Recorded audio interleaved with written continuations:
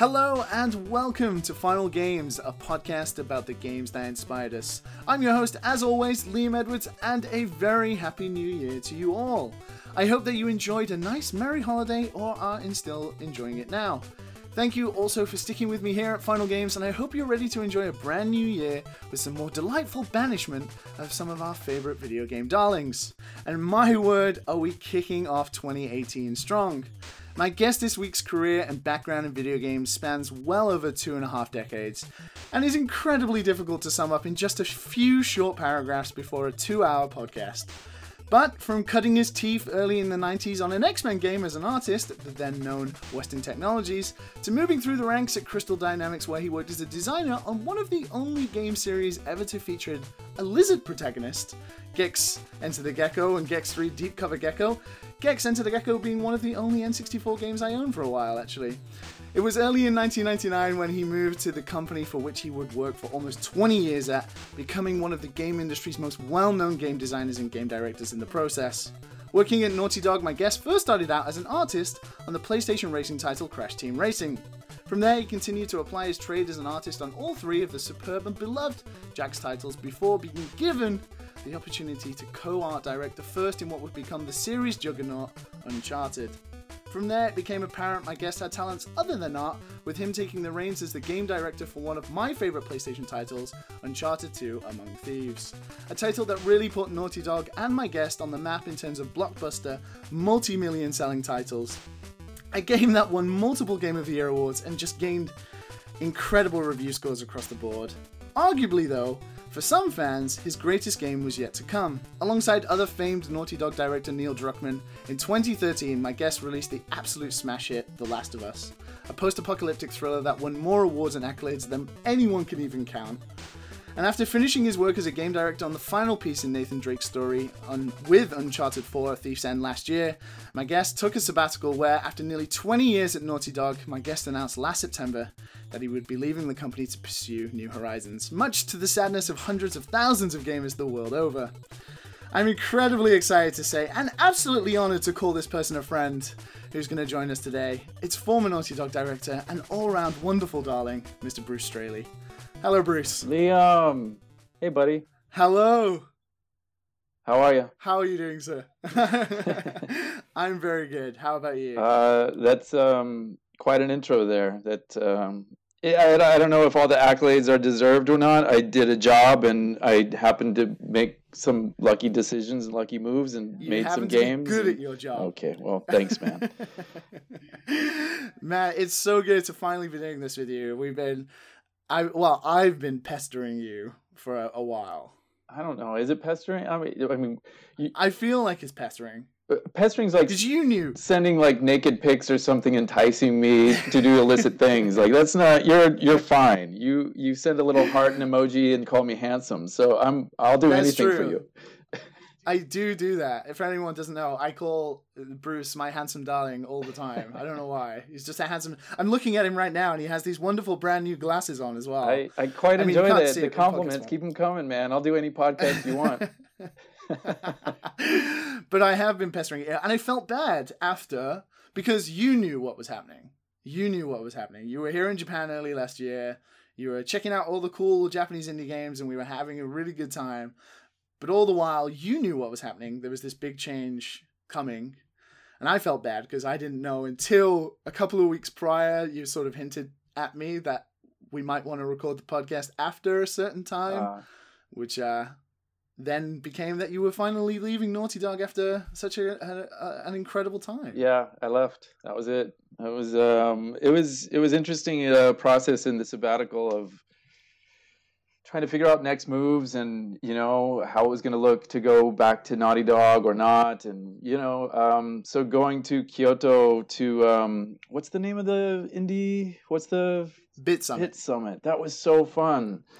That was such a great time. And, Jake Hasdall, who you've had on your program before, he's a good buddy of mine. I've known him since he lived in Los Angeles. And, staying with his family and hanging out with him and seeing 17-bit and his offices and stuff was cool. And then meeting all the, just he's got a grip of friends out there who he just loves and they love him. And Riverside party where the cops showed up, and those were good times. Yeah, it was a really fun time, but there was a lot weighing on me at the time of trying to figure out what exactly was going to happen next, and yeah, it's time to move on. And it all came to fruition in September, and let's be fair. I mean, obviously you'll be modest, but I remember reading, because we'd been talking a lot before then, and we were having a really good old chuckle about many things and stuff, and it's like I'd gotten to know you quite a bit, and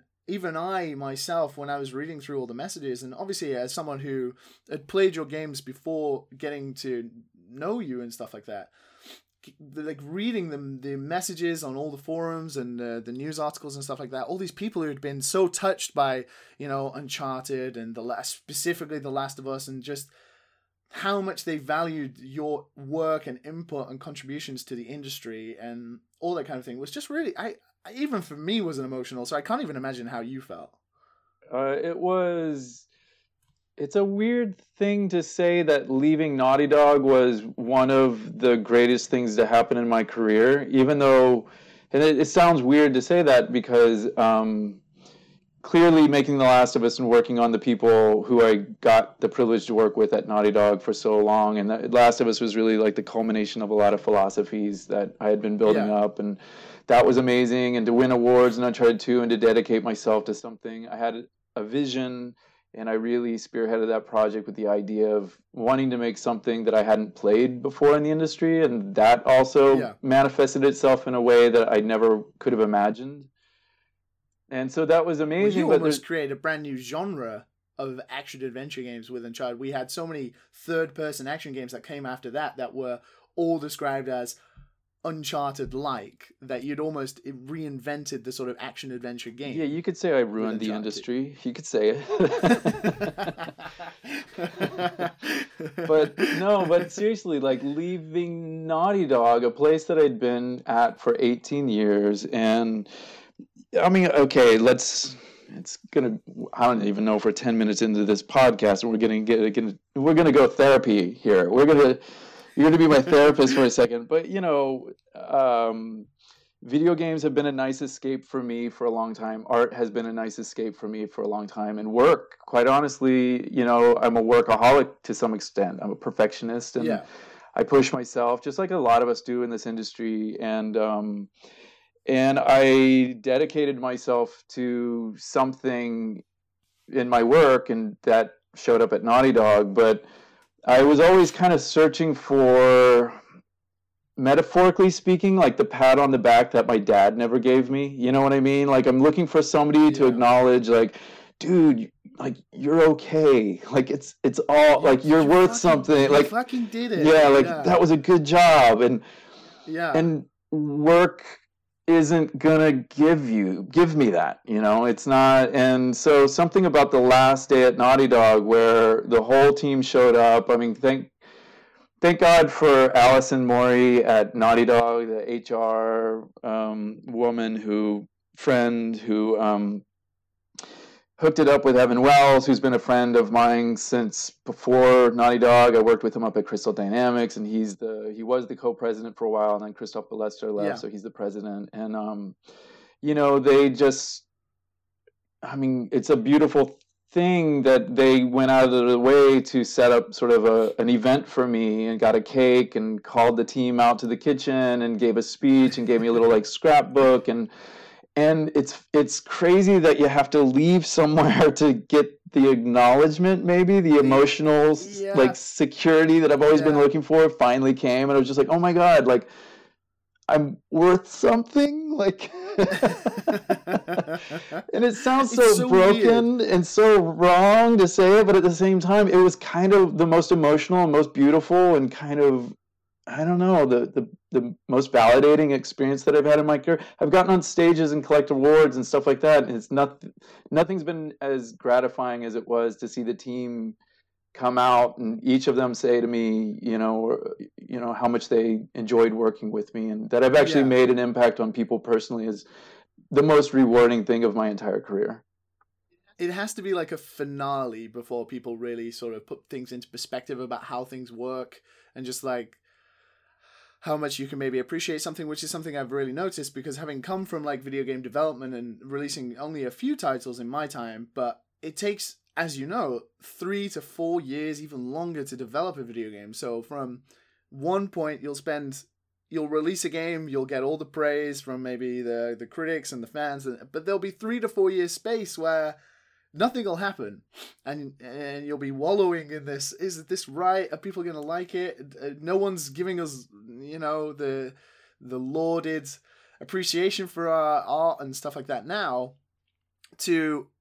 I do this system where, I release a podcast every week, and it's great because every once a week, someone will message me saying, thank you so much for a great show. I really appreciate listening to it. And it's like, oh my God, I get this each week. But when I worked on like GTA 5, it took 4 years before someone was like, oh, you did that? Like, that's amazing. Thank you so much.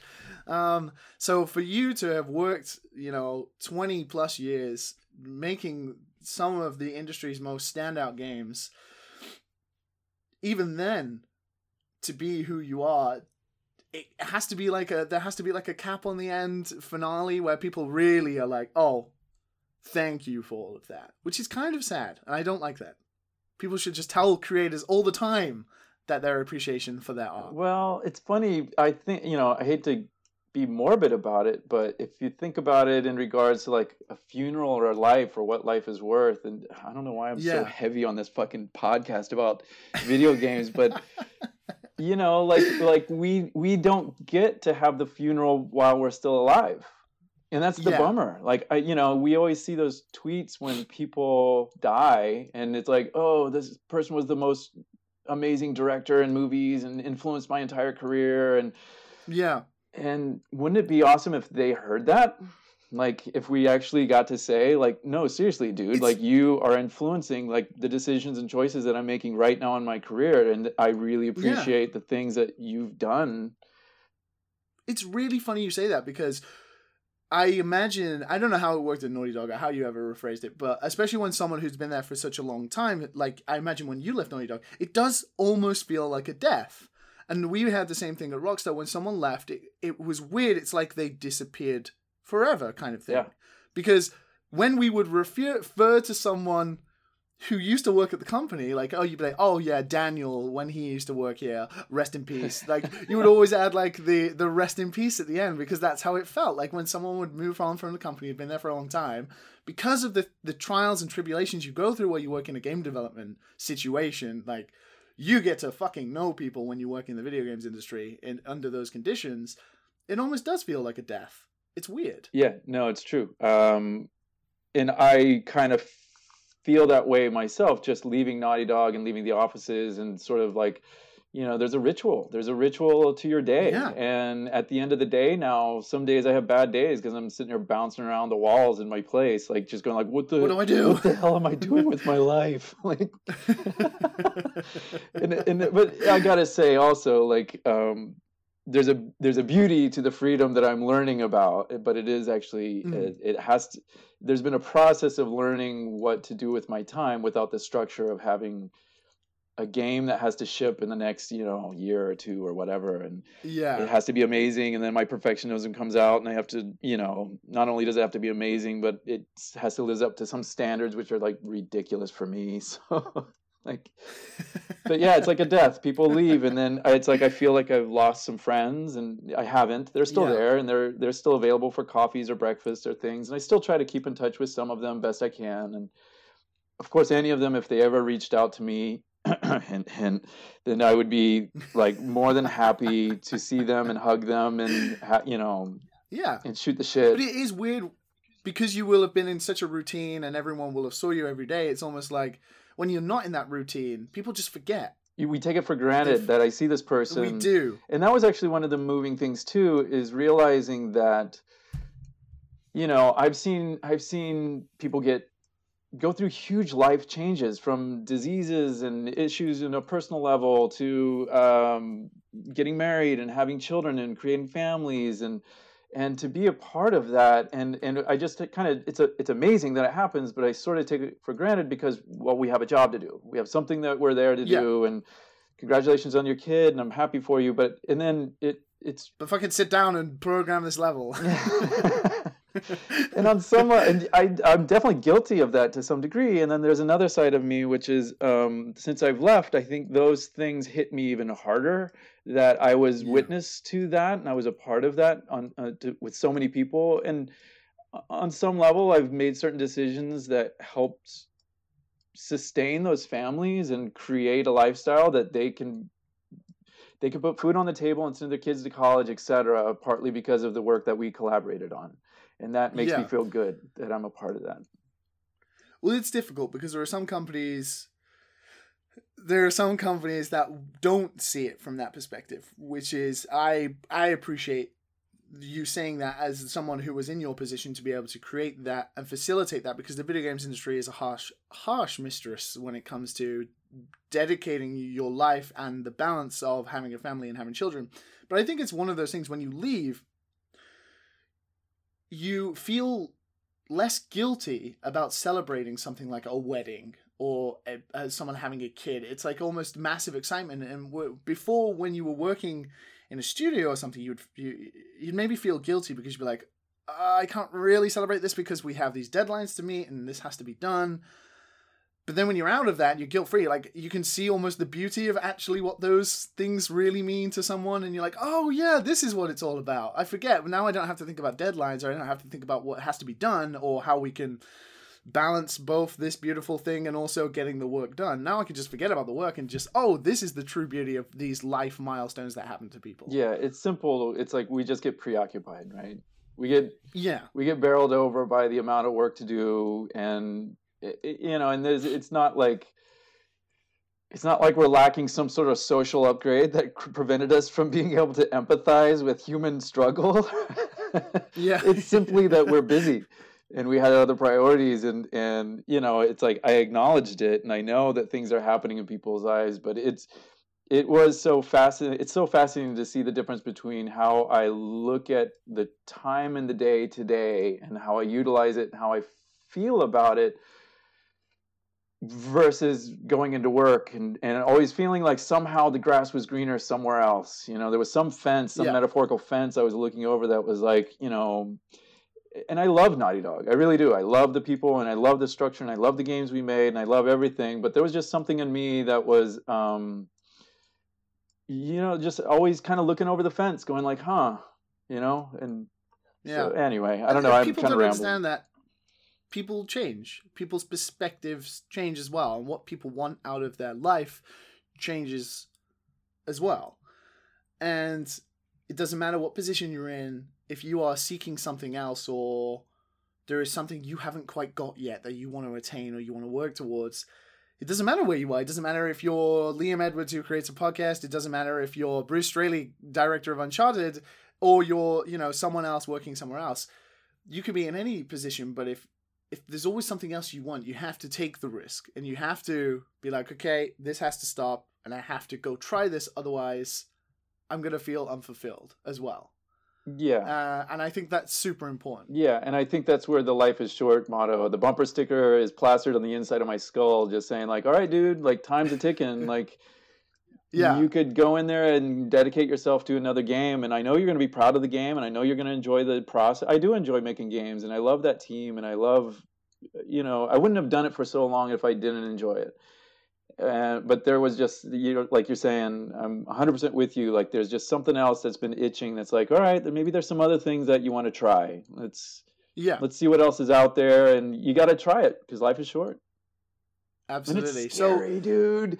It's scary as fuck. Like, to have security and stabilization and a paycheck coming in every, 2 weeks and a bonus off of like a successful game, which not everybody gets that pleasure. And I got lucky enough to be a part of that. And like, and then to say like, I'm leaving that to not get a paycheck and to go off into possible failure and who knows what ventures that you've never experienced or done before. Like, can you do that? And then my identity is so wrapped up in Naughty Dog and those games, and then my ego. And I didn't know, I never did anything with the concept of ego, or like never like climbed a ladder with the intention of being somebody.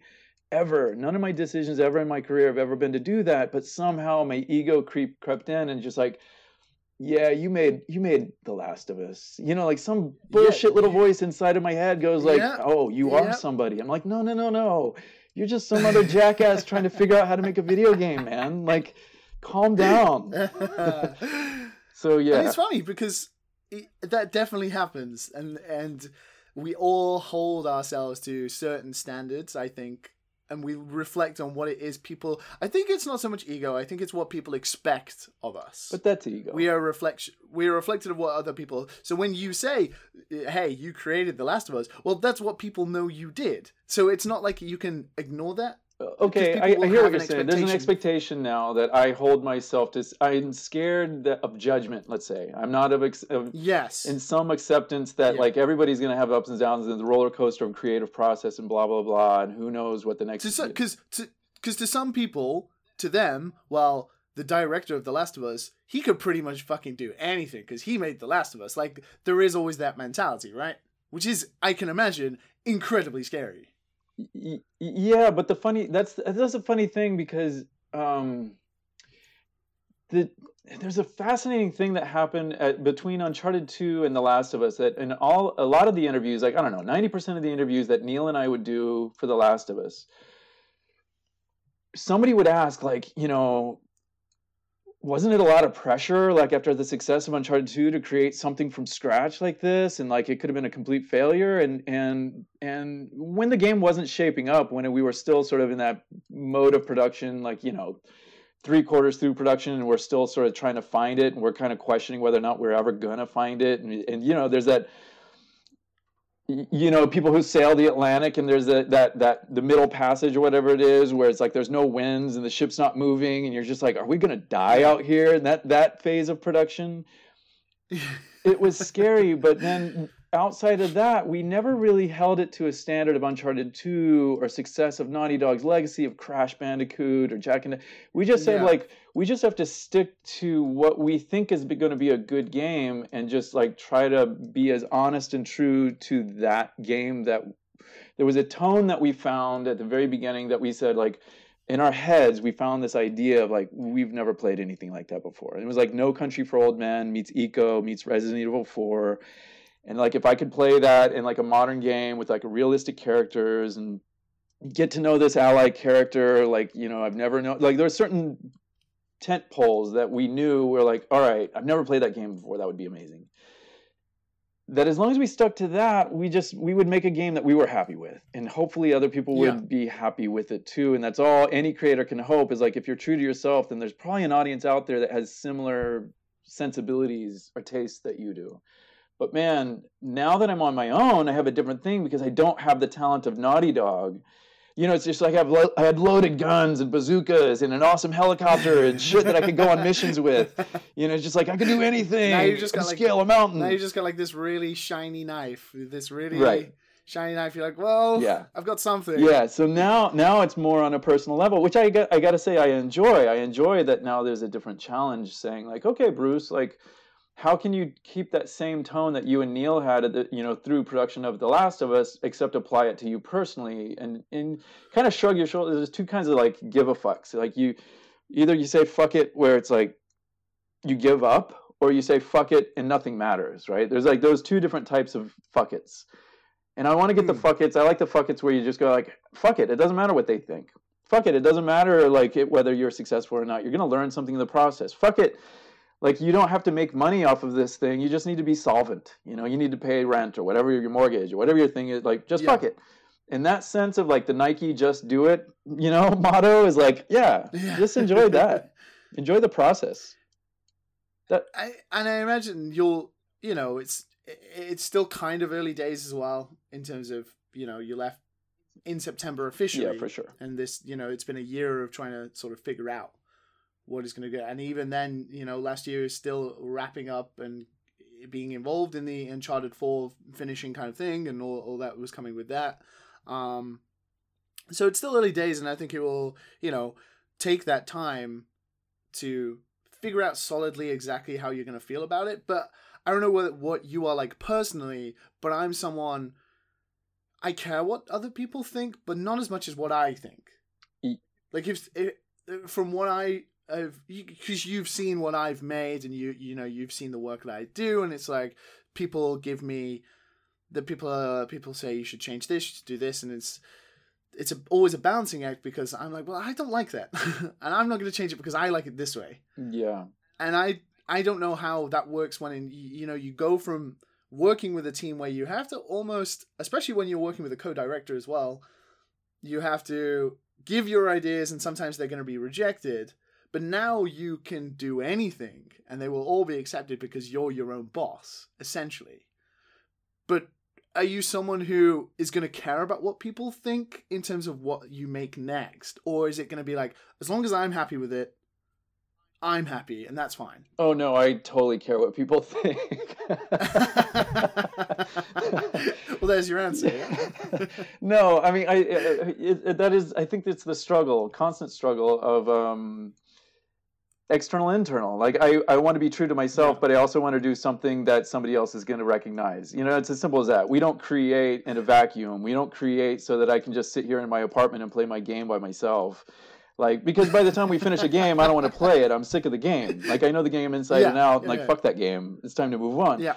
So I want other people to, like, your podcast, you want people to, like, say, when you haven't been on, which you haven't been on for a little bit right now, you want to get that little text or that little message on Facebook or something going like, hey, dude, like, I miss your pod. Like, where are you at?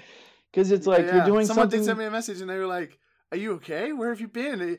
I miss the show. I'm just like, oh, yeah. Yeah, and Thank you. And that's sweet, because it means that you're doing something that is meaningful and you're part of a bigger community. And if you're not doing something creatively that is inspiring somebody else, then I could just sit here in my pad and masturbate all day, and that'd be fine. You know what I mean? Like, that's kind of the alternative. If I'm going to create, then I should create. I know. Okay, we'll drop that analogy now. Yeah, it is definitely that balance. I think coming from the podcast side, it's always for other people. I mean, I get the opportunity to talk to amazing people, and it's for someone who likes to create games and create things and wants to be creative. I get to talk to the people who inspire me, and that's what I get out of it. But I'm not going to go back and listen to it because I'm not who it's for. Like, in the podcast side, it is always what other people like. I always want to know what they want out of it. But in terms of, like, creating, like, projects or games and prototypes and stuff like that, it's more about, like, going back to what you said about Uncharted 2, it's like, what do I want to play? Like, what do I care about when it comes to a video game? What is it I want to see? And depending on what your next project is, which I imagine you're not going to tell anyone for a long time about, which is totally fine and understandable, depending on what it is, it will be that balancing act. Who is it for? Is it, this commercial thing that I want lots of people to experience, and I have to take that into consideration whenever I'm making certain decisions, which can be hard when you're blindsided by being your own person and not having that team as well. Yeah. Like, this is really good, but actually it's not, and you need to figure that out. No, you're 100% correct, which is, it's funny because getting in games 26, 27 years ago, you had nothing but limitations, and so that was the thing I fell in love at the beginning, was like the fact that you had 15 colors, and you somehow at steps of 7 on a 256 color palette. So it's like you had to, and you dithered, you exploited things like the fact that TVs bled colors on a horizontal line because of the way that our CRT tubes fucking worked back then, and you took advantage of that and created extra colors. But like, coming up with those innovative workarounds for your color limitation or your palette limitation were the joys of making video games. And it's funny that we still had limitations at Naughty Dog, but of course we got I got blinded by just the power. That team is like one of the most amazing, talented teams in games. Clearly, you just look at the games and you're just like, oh, clearly there's a bunch of smart people working there who really care. But now that I'm on my own, it is there's still a game that I want to make and play. There's a game, just like you're saying, like, you want to create this podcast because it's like, oh, I would enjoy listening to that. There's a game that I want to play that I definitely want to make, and the question is, now it's not so much about, like, team size and scope and thing. Well, it is, but it's also about lifestyle, because now that I have some freedom and I've been away from work for a little bit, I've gotten used to the luxury of like calling up a friend I haven't seen in a long time and going like, hey dude, like let's go for coffee, you know, getting distracted. Well, not even distracted, just the fact that I didn't have that in my life for 18 years. Like I really dedicated myself to that company and to for my own good. Like this was my choice. It's not the industry. That's the funny thing about like crunch and stuff like that when we talk about it.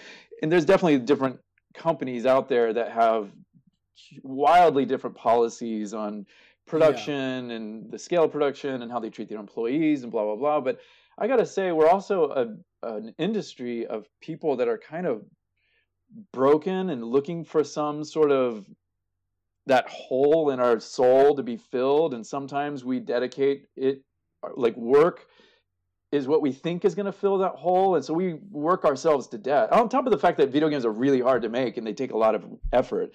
But we go out of our way to put that effort in because we get something out of it. And so now it's about quality of life and how much I want to give up that kind of free time that I have and the ability to dedicate myself to relationships and friends and other things that aren't necessarily always making a game. And so, I still have a game. I can tell you the game right now that I want to make, but am I going to make it or not is the real question. That's where I'm at. And I think this game would be amazing, by the way. I'm going to total troll you. I'm going to troll that shit out of you right now. This game is going to be so amazingly. Let's leave it at that. Before we don't want you to dig too big a hole just yet. Let's enjoy your holiday first. Thanks, man. I appreciate that. That's a true friend right there. But I totally understand what you mean, because I mean everyone knows I love video games a lot, but it's not necessarily video games. It's everything. I love making video games. I love talking to people about the process of making them. I love the output starting this show, like listening to other people who make games talk about other games that have been made, like the dissection of that and what is important. And I think it's the inspiration and the positivity around them. So even after working at Rockstar and feeling very similar to you, when you leave, it's like almost seeing the light finally. And the light is everything else you can do now. Yeah. And that was, I had this idea for a podcast I wanted to do. I had this idea for like prototypes I wanted to make. I had this idea like I'm going to just go to Japan. I'm going to go like on a pilgrimage. I'm just going to like do all this creative stuff I've always wanted to do and have the time to do it. And that's the light. It's not necessarily like, oh, the video game industry is terrible and like all these horrible things are bad. It's just like there are limitations to what you can do in your life because of the way it's structured and the way the video game industry works. And the light then happens to just be, hey, I can go get coffee at 12 o'clock in the middle of the day with a friend now. I don't have to schedule it to be 10 o'clock at night when I leave the office for the final time. Yeah, you're 100% correct. And now the trick has been for me,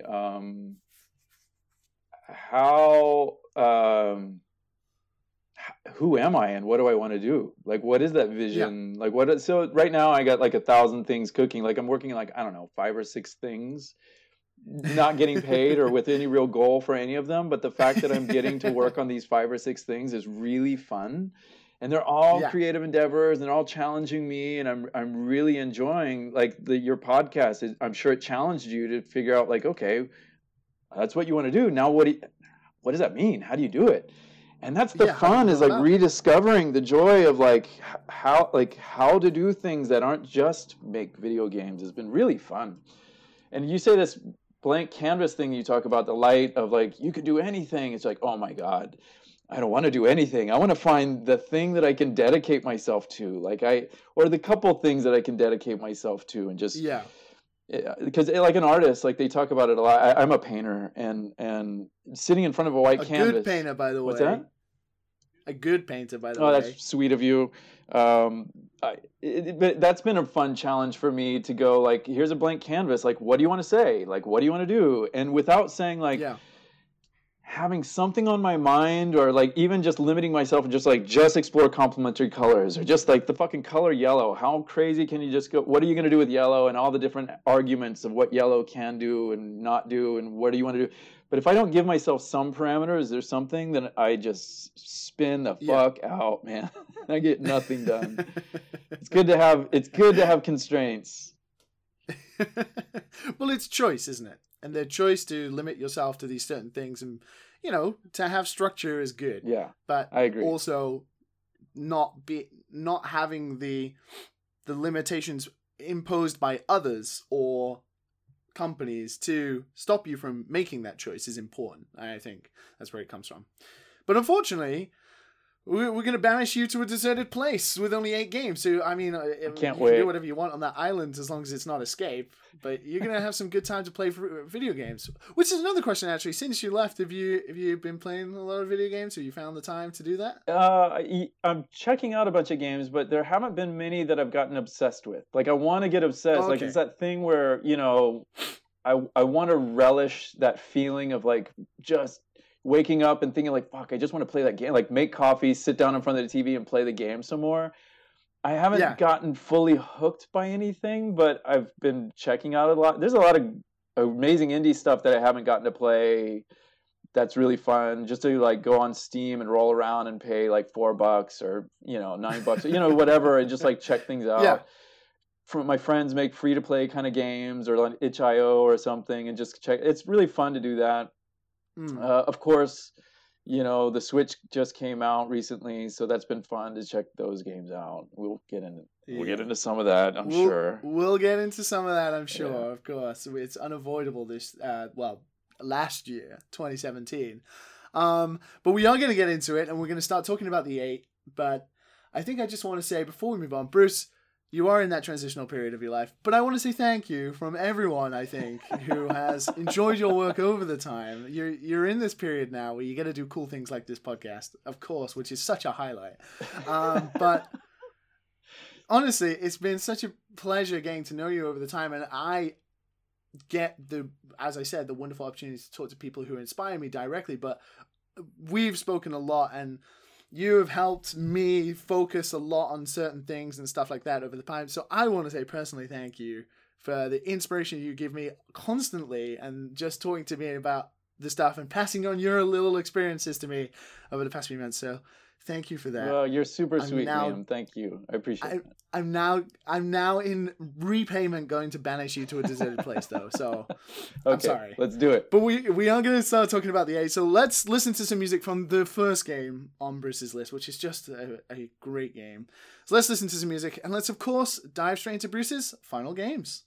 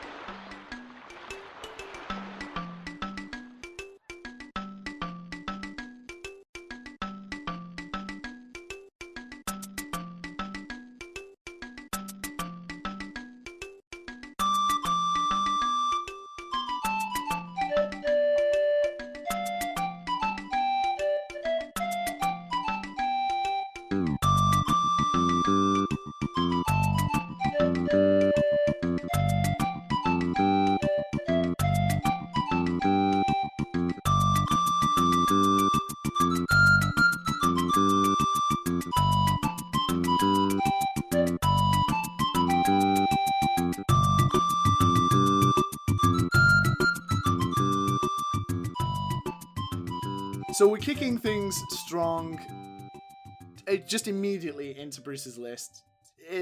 Such a wonderful game, one of the highlights of the Super Nintendo era, a game famed for its artwork, which I think as an artist, Bruce, you'll incredibly appreciate the artwork for this game. It's such a beautiful game. It's a game that was developed by Nintendo EAD and directed by famed Mario sort of counterpart with Shigeru Miyamoto, Takahashi Tezuka. It released back on the Super Nintendo in 1995 on the cusp of the N64 coming out, so it was quite a late bloomer in that regard. But it is a platforming video game, Super Mario World 2, Yoshi's Island. The one that features Baby Mario and Yoshi. Bruce, why is Yoshi's Island? Why is Yoshi's Island the first game that you're going to be taking with you? Well, okay, so I have 8. Let's just talk about the premise for a second. 8 is kind of crazy because 3 wouldn't be enough. Clearly, I'd never be able to pick 3. But 8 is just enough to get like a good grip with you and say like, okay, I got these games, but then it's not enough to take everything. It's not 10. You can't take everything. So I took this very seriously, Liam. Like this, I'm on a desert island. Like, what am I going to do for the rest of my life? And if I'm not like getting stalked by some wild boar or trying to just like survive in freezing rain in the tropics or something, if I can go and play video games, then it's not a list of my favorite games. I gotta say, or the most influential games. It's not that. It is literally what are the games that I feel like I could play a lot while on a desert island, in which I would still get joy from, or something challenging out of, or escape, or whatever the thing is. And so one of the categories, because I like a lot of games, as we all do. Like, seldom do we run into people who are like just RPG people only or whatever. So yeah. So, side-scrollers, 2D side-scrollers. I wanted a 2D side-scroller, and I wanted joy. I wanted color, and I wanted platforming. I kind of like platforming is in my heart as being a kid going over my best friend's house who had like the NES, and like the first time you played Mario and you heard that tune rattling in your head. By the way, I don't know if it was cheating or not, but I almost had on the list, like, could I get the NES Classic Edition that has the 30 games, like, loaded up on it? No one's done that yet. No one's done that. But technically, it's not a game, so you can take it. But what you can take is people have twisted the system and they've taken compilations. Right. So there is obviously the Mario All-Stars pack that came out on the Super Nintendo, but it doesn't include Yoshi's Island. So I don't know. So this was the thing that I was going through, because like audibly I want the original Mario soundtrack to be playing all the time in my head on this island, and I would just I'll constantly be in a good mood walking. Like, doesn't matter wild boar or not, do do do do do do, like I would just be happy. Stab. Yeah. And but Yoshi's Island is, to me, like the culmination of all like great 2D games. The mechanics, even the tension of Baby Mario getting away from me and having to get him back, and then the mechanic of like each time he drops away, the timer in which he's allowed to be away from you shortens. Like, there's tension involved, and even though it's a 2D side scroller, there's a challenge there. All of the mechanics are folded back into the core mechanics of like jumping and the double jump with Yoshi, and I love that he eats things and then poops them out in eggs. Like, that's just a wonderful animation. Like, who doesn't like that? Which you could then use as ammo. I think the mechanics are just strong as hell. The crayon sort of hand illustrated backgrounds are gorgeous.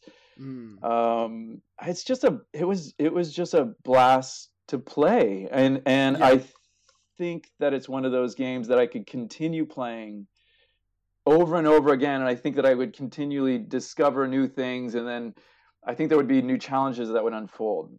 By the way, Rayman Legends is an amazing 2D side-scroll game. Have you played Rayman Legends? Yeah, and Origins, yeah.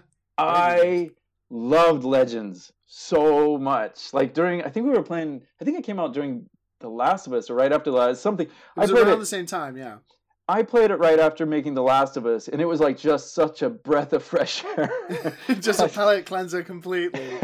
So this is what nice games look like. Yeah, it was just such a joy to play something that was just nothing but pure fun. So it was a tight race between Yoshi's and Rayman Legends, but I think Yoshi's ultimately wins because it's just more creatively just deeper. There's more things that I, as a creator, can look at and be inspired by and just like in awe of. And it took him 4 years to make this game. And Miyamoto actually has like quotes where he's like, he knew that the PlayStation 1 was already out at the time. It came out in 94. Yeah. Yep. And And so this is kind of the end. The N64 is about to come out, and he knows 3D is coming, and this is his last opportunity to really like, okay, what can we do with 2D? 4 years of just the most creative powerhouse 2D team ever, and his culmination ended up being Yoshi's. And by the way, and I love Yoshi. Who doesn't love Yoshi? He's my favorite Mario character. Like, the best in the universe is Yoshi. So it's weird to think about it like that. I've never really put it like that. That really was the last of the 2D era, almost. It was the swan song for what was easily the most influential part of the video game industry, this boom in 2D platformers from, Super Mario Bros. Right through to Super Mario World. In the meantime, there were so many clones, and then we were moving into the 3D space when, we had Crash Bandicoot and Spyro and all those games that came out there afterwards. But this was the last put together 2D game of that era, and I mean, what a game it was. So yeah. And he also has a quote where apparently I didn't like the hype around Donkey Kong Country as much as it was like a fun game. It was like a playable game, but it didn't have depth. I think everybody just got caught by the pre-rendered hype, like that look of the 3D rendered into a 2D sprite, and that was the big selling point, but it missed out on the gameplay.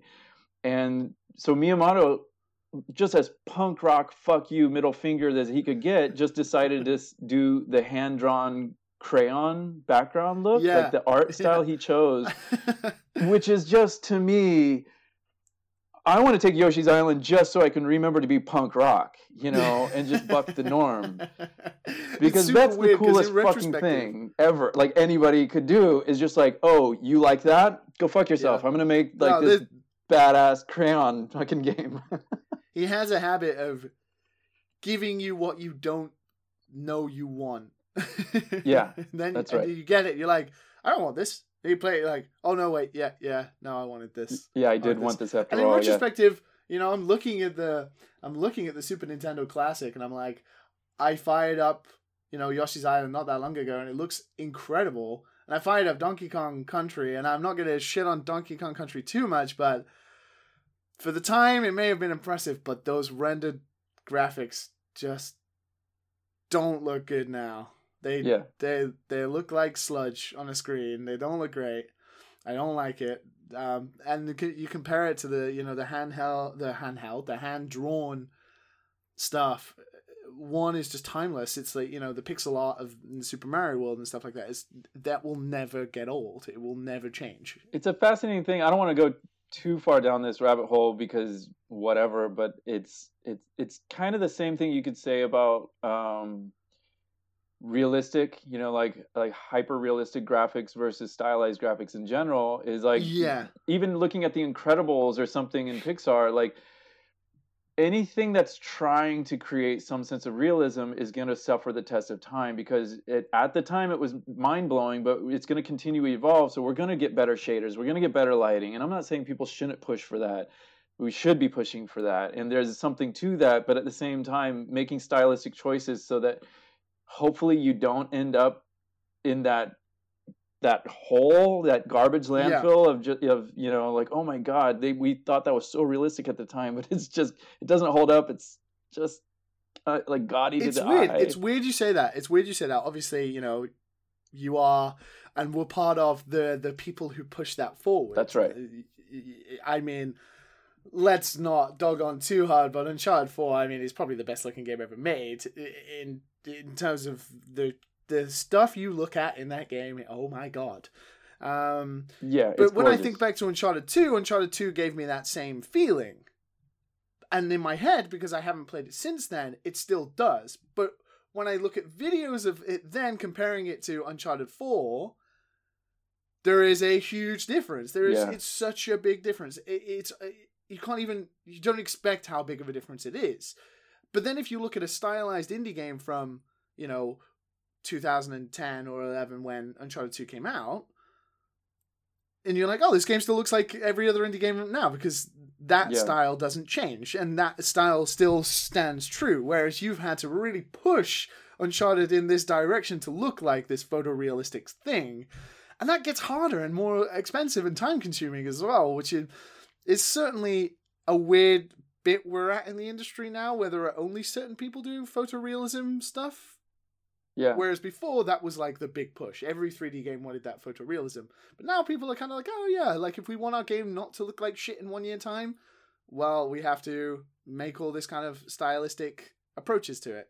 Well, it's funny because like Yoshi's Island came out at, probably the same year, if not like soon around the first Tomb Raider, which at the time was mind blowing in that it had like grays and beiges and dark, like it wasn't trying to do the traditional like overly saturated cartoony thing. And now you look back at the first Tomb Raider, and only because of the limitations of the poly counts, it kind of has a stylization to it, so it kind of comes full circle that realism ends up being cartoonish. Which one do I want to look at for 10 hours? Tomb Raider or Yoshi's Island? Well, I don't. The choice is kind of easy. Well, it's funny though that it's just that. I mean, I agree with you. By the way, Uncharted 4, the art team there is sick. What they do is. Good. They're miracle workers, and of course the programmers that support them and the rendering team and all this kind of stuff. But it's like you wasted so much of my time with the photo mode. So much of my time. I think Neil and I had a conversation when we were first trying to find The Last of Us and the tone of The Last of Us and choosing. We were going down all the different routes of what kind of games we could be making and trying to make the best choices we could. So we would go down dead ends just for the sake of experimenting, and we just wanted to know. We wanted to be extra sure that the decision we're making is the right decision. So one of the conversation was like, could we make this somber, subtle, heavy toned experience in a cartoonish or stylized, rendered graphics? Like we both like Eco. We both think that Eco is one of the best games ever made, and that has its own sort of stylized reality. And that was the first game that made me cry, and maybe the only game that made me cry. And so we were debating that, and we chose to go more realistic, specifically because we wanted to invest the player more into these characters as humans, as people with real emotions that we as humans could relate to. Yeah. And of course, later we played Telltale's, version of Walking Dead, and that was so emotional and it's so heavy, and there's so much weighing on me in that game, and I had a visceral experience of like, after losing some people in my tribe, or like doling out food and like getting in arguments with people, and then new people come into the tribe, and like, fuck it, how do I tell them to go away? Like, why don't they give me that choice? Because I'm so emotionally wrecked in that game. And then I go back to Neil and we had that conversation like, go fuck yourself. We don't know what we're talking about. Like, stylization doesn't always equate, or grounded graphics don't always equate to emotions or emotional sort of, weight or something like that. But even then, I think what's fair to say about The Last of Us in comparison to Uncharted is definitely the uncanny valley. This looks like, oh my god, Nathan Drake's a real person. But then if you look at The Last of Us, it's definitely, the realism is there, but the characters you created in terms of like, the enemies with the inspiration from like the fungus and the sort of stuff that comes through, they are these unearthly things that don't look realistic. They look very stylized, and there is a certain art style to them that sits in that game so nicely that takes away from that sort of this isn't all about graphics. This is about looking at the art and the inspiration of what is around you, and then you balance that with the pieces in The Last of Us where you see all that nature is just taken over the earth. It's like reclaimed back what was taken from it, and there is this definitely duality to it, which I think makes The Last of Us so special in its own way. That's why it sits with a lot of people. There is such a balance to it. It isn't just like Uncharted, which is like, here's these beautiful Aztec ruins, and this is the inspiration we took from, but they're very real things. With The Last of Us, you had to invent this brand new creature, so you had to take inspiration from real life, but portray it in this very stylistic and artistic way. Like, they are such unique enemies that there are not many games that have such unique looking enemies like The Last of Us does. Cool. Yeah.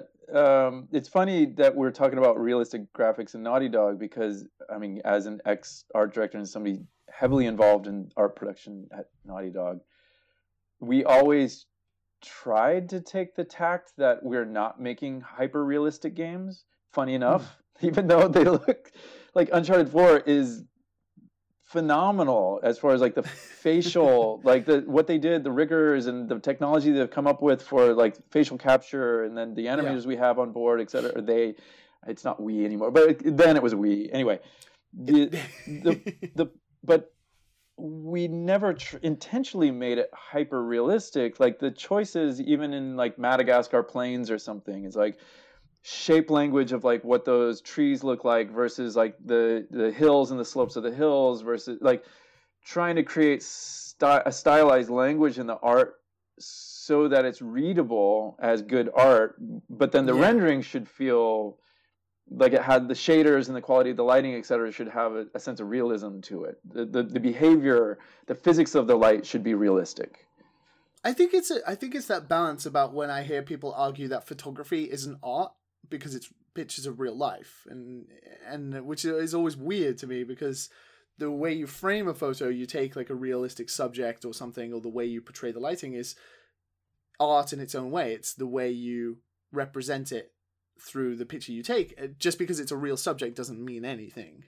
And I think that could be the same about hyper-realistic graphics. There is still has to be, I mean, I don't have the experience you do by any means whatsoever, so I'm talking out of my arse essentially, but there is that, the thought process, as you said, it's like, how do we have to, obviously this is in Madagascar, so Madagascar, we can't make it snow, can we? That's not what the Madagascar landscape is like. You can't make those decisions, so you still have to stick to the limitations of real life, I think. So it has to look like a certain way, or people have like a certain expectation of what something looks like. If it's like an Aztec ruin, it has to look like this to a certain extent, but what is it within those limitations that we can play around with? What is it we can take inspiration from? I remember you took a photo of like the books you had as reference for Uncharted, and it's like, you know, Marco Polo's travels in Tibet and all these different things. And it's like you draw inspiration from all these realistic things, but then you create the overall art for that game, whether it looks hyper realistic or not. It's still a piece of art, I think. It's hard to describe. No, the way I maybe interpret what you're talking about is trying to boil down the essential elements that make up something. So we want to ground it enough to make the person playing it believe that they are truly in Madagascar, but you're trying to boil it down because we don't want to make realistic graphics. We want to boil it down so it gives you a feeling, a taste, and a tone of Madagascar. And of course, in video games, we have to also adhere to certain rules of shape language, of the language of interaction, like what can you climb on, what can your Jeep traverse on, etc. Yeah. So there's those. That's kind of the art of video games. Also, is even though you have the power to like create anything, that if you don't have a vehicle or a mechanic that allows the player to go anywhere and climb on anything or whatever, then you need to create a language to say like, oh, now I understand this is the thing, the red wall I can't go on or I can't drive on or whatever. Yeah, exactly. But you can't make a red wall in the middle of Madagascar. You have to make it look like it's something else that looks like unclimbable or whatever. Yeah. And I think it comes like Breath of the Wild, for example. They did that talk recently in Japan where they talked about the shape of everything, where they used triangles. Yeah, that was great.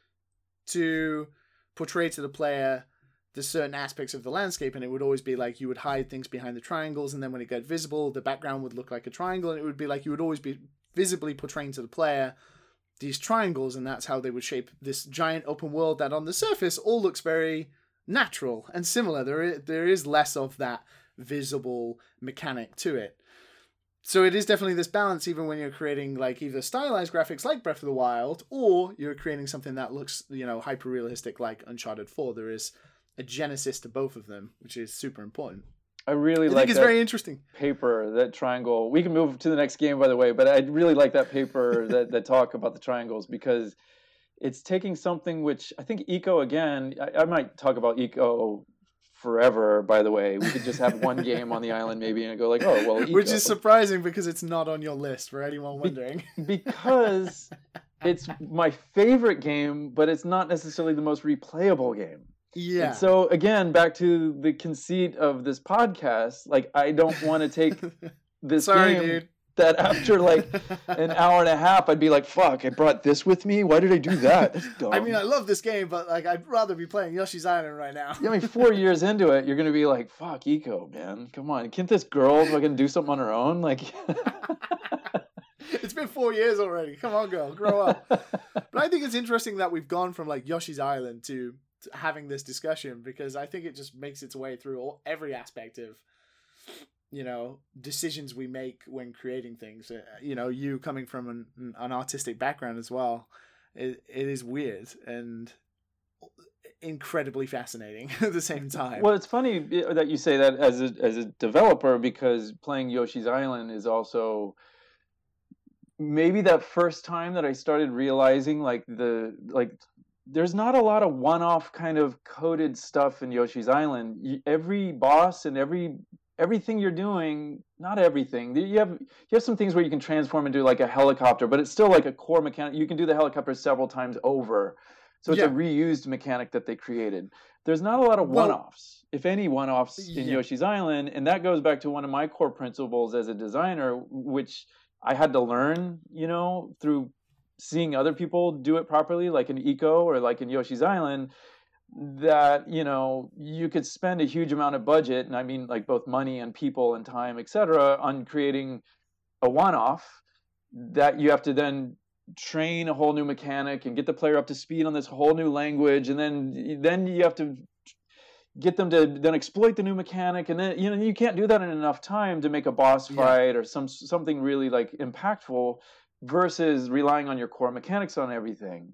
And so Yoshi's Island is one of those first games that I think hit me without me knowing it, that it's like, oh, everything is just fucking core mechanics. It's just this is your core stuff that you're doing. Nintendo are the geniuses that, oh, they taught me everything in the first 10 minutes of the game, and now I'm 6 hours into this game facing this boss, and I'm using the stuff I learned within the first 10 minutes. Then it's how you react to how the environment reacts to you, or how this new mechanism, like they use gravity. I remember there's this like platform that has like, there's 4 platforms stacked on sort of like a rail, and you use jumping on one side of the platform that rotates it around, and it has physics to it. Like if I jump on the platform, it drops to the lowest platform and won't continue, so I have to continually jump. This is so difficult to explain on a podcast without visuals, but at any rate, it was just one of these things where all I'm doing is using jump to crank a lever to get a platform across a chasm, but of course it's a chasm of death, so there's this tension inherent, like a good platformer should have, like this sense of like dread. That's like, fuck, I really got to make this next jump.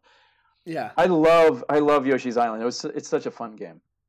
Well, you can take it with you, and you can take it alongside the next 7 games we're going to talk about. All right. But we're going to move on to the next game first, and we have to sort of we're going to tell you off a little bit, because you've kind of cheated. Come on, this next one. Give me it. You've cheated a little, so we'll have to talk about it. But first, we're going to listen to some music, and then we're going to talk about the place in which we're going to send you. We're going to have to talk about that as well. So let's listen to some music, and let's dive straight into it.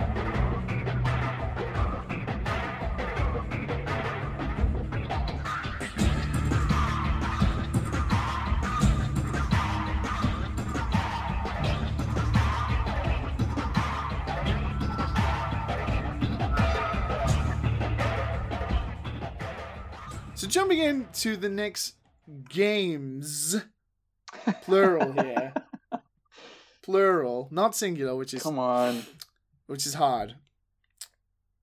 Before we get to telling you off, we have to talk about the deserted island in which we're going to send you, or deserted place we can think of.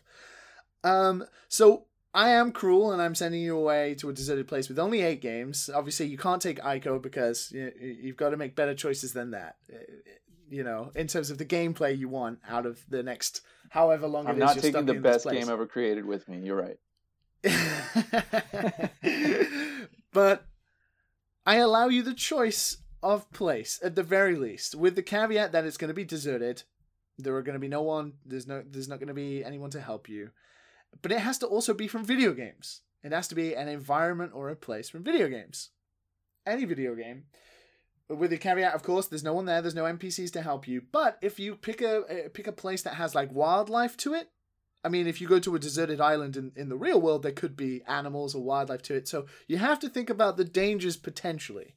So if you chose somewhere, like Delfino Island from Super Mario Sunshine, well, there's no danger. So that would just be a beautiful tropical island. But if you potentially chose somewhere like Uncharted, you could choose, some of the Aztec ruins and stuff. There could be like sharks in the water. There could be monkeys that steal your food. There could be all sorts of troubles in those kinds of places. But wait, so is one of these places, like if I picked, just for example, Yoshi's Island, am I in this fucking Crayola nightmare universe that I'm just looking at?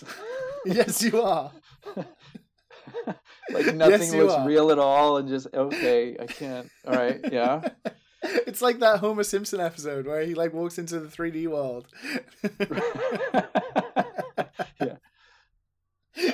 But like inverse, and you're 3D in a 2D. Could you even sit on anything? I don't even. We're getting too deep into it, but you're allowed the choice of a place you're gonna go to.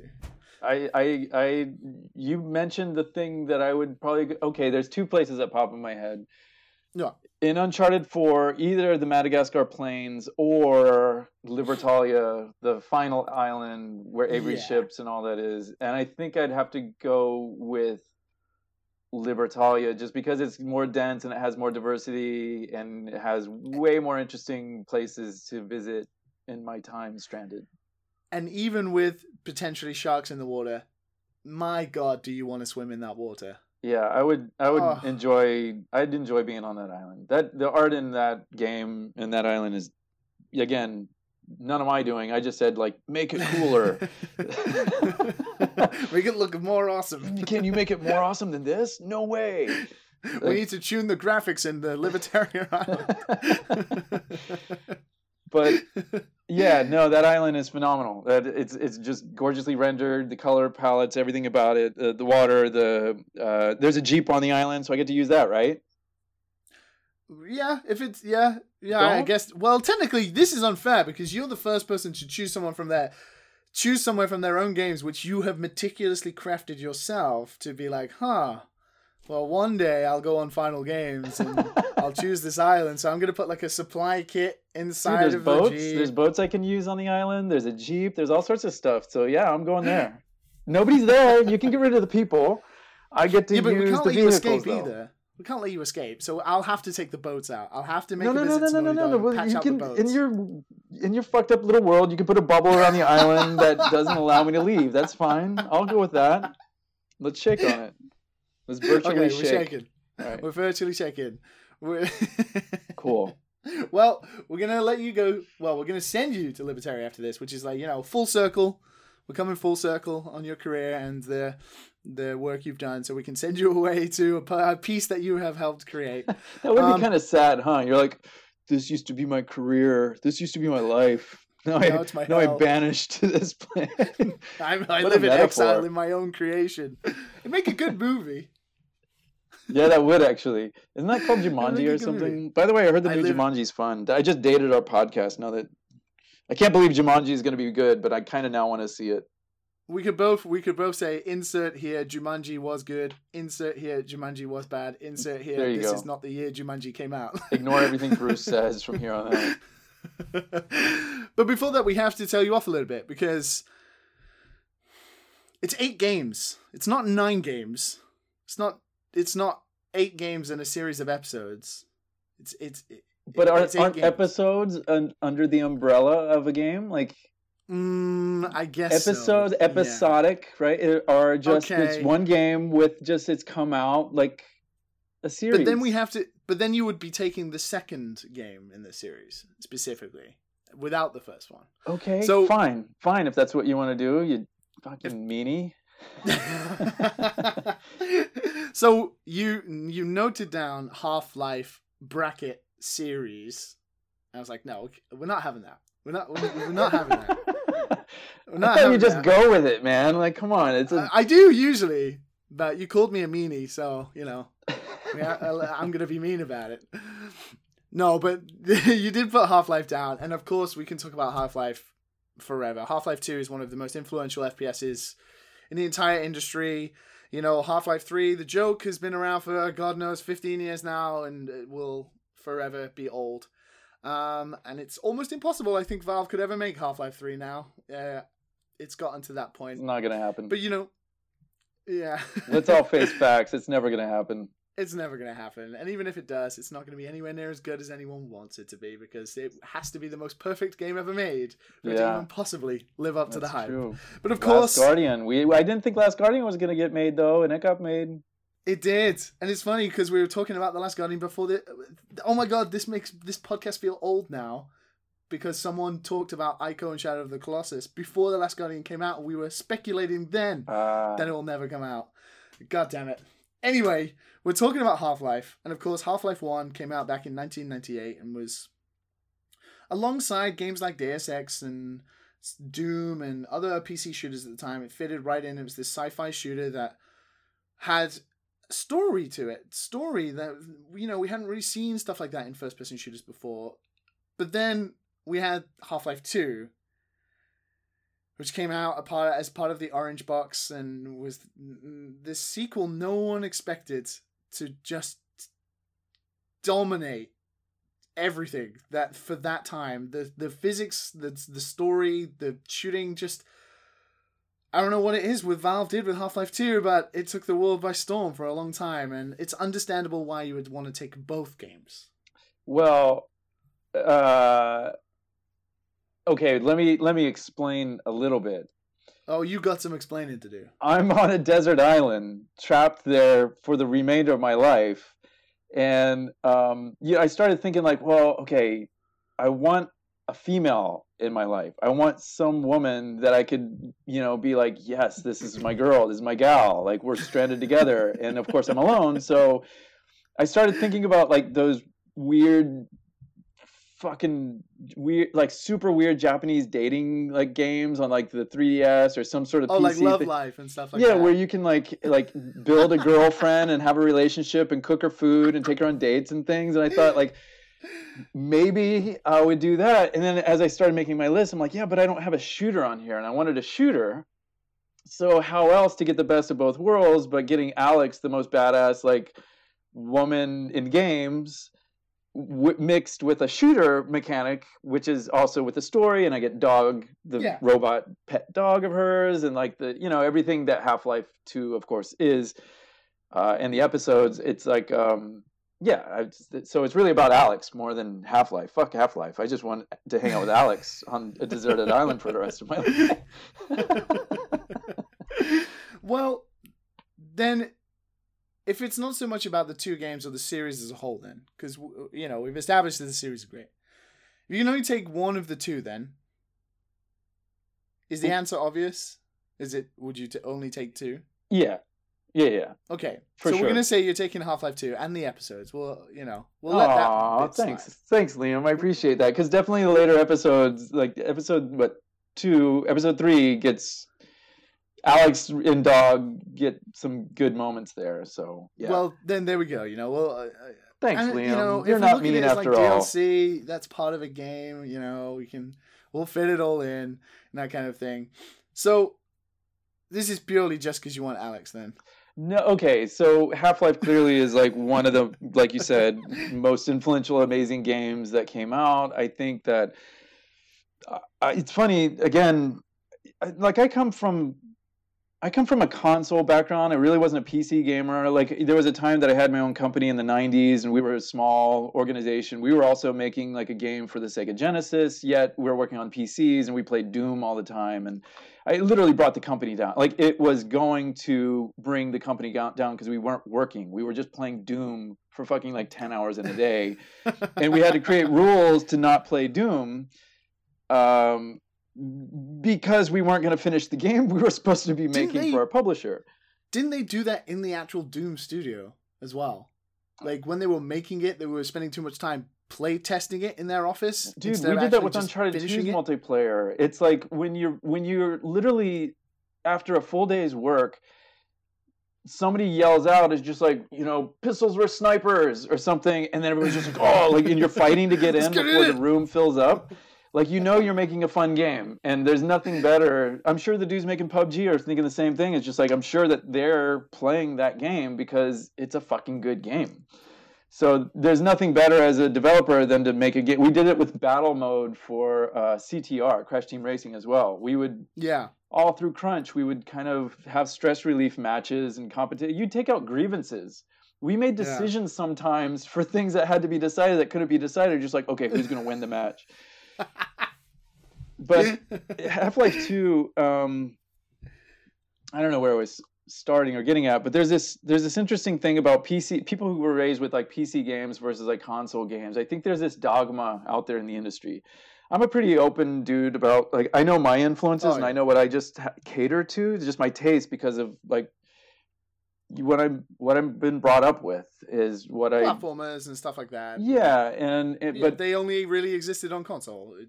That's how it was. And Half-Life 2 though just, I don't know, shook up my whole world as far as like the type of storytelling you could do, character creation, the missions, the using physics. It was the first time I saw physics like really exploited in a problem solving way. And there's a solution space that uses physics, and I had to just use kind of inherent knowledge of how the world works to help me solve problems, that kind of stuff. And it was consistent throughout. It's kind of like what we're talking about before. Where I shouldn't have to think about like this mechanic and train up with a mechanic. It's like by using physics, like, oh, I know that I'm going to drop this cinder block and it's going to load up some sort of crate that's hooked up to a pulley system and open up that door because I just need more cinder blocks because like that equals more weight, which adds more like to the door. Like, I understand how this problem or how this puzzle works inherently by the nature of physics. And I think they did that wonderfully. The blue tubs or whatever they are, those like bins that are under the water when I'm on the hover bike, whatever the fuck the thing is, and I'm going through like the sewer systems and I have to get off and I swim underground and I release those blue tubes, and because they're filled with air, they make something then rise up in the water. And so just the aha moments of the problem solving with physics was amazing. And then honestly, the weapon wheel and the choice of weapons, like, and then when you get everybody loves the gravity gun, and then the gravity gun plus, it's like that whole A plus B sort of concept of systems design that when you get into, what is it, Ravenholm or whatever the name of the town is, that you pick up the saw blade with the gravity gun and then shoot it and you cut a person in half and you're like, holy fuck. Yes. Like, I just figured that out. Like, I'm a genius. There was something in the inherent nature of playing with the systems that allowed you to exploit the systems and make your way through these areas. And I think that to this day, the coupling the storytelling with those systems, again, it's just kind of become one of my core principles of design. Even though I haven't been able to use it in every game to its full extent, it's still like in me, it's just like, that's the goal. That's always the goal. Yeah. Yeah. So Half-Life 2 does that in spades. And even the weapon wheel, in Tilu, in The Last of Us, I basically, since I didn't want to have, like, Alan Wake had this thing where they would drop your weapons sometimes. And in a survival game, I didn't like that feeling at all. So I wanted to keep weapons, and Half-Life 2 was a real inspiration for me but it was like, you don't know what Gordon is wearing. He doesn't have a backpack. He's just a sci-fi dude. It's a video game. He's keeping all this stuff with him. But you don't think about that, do you?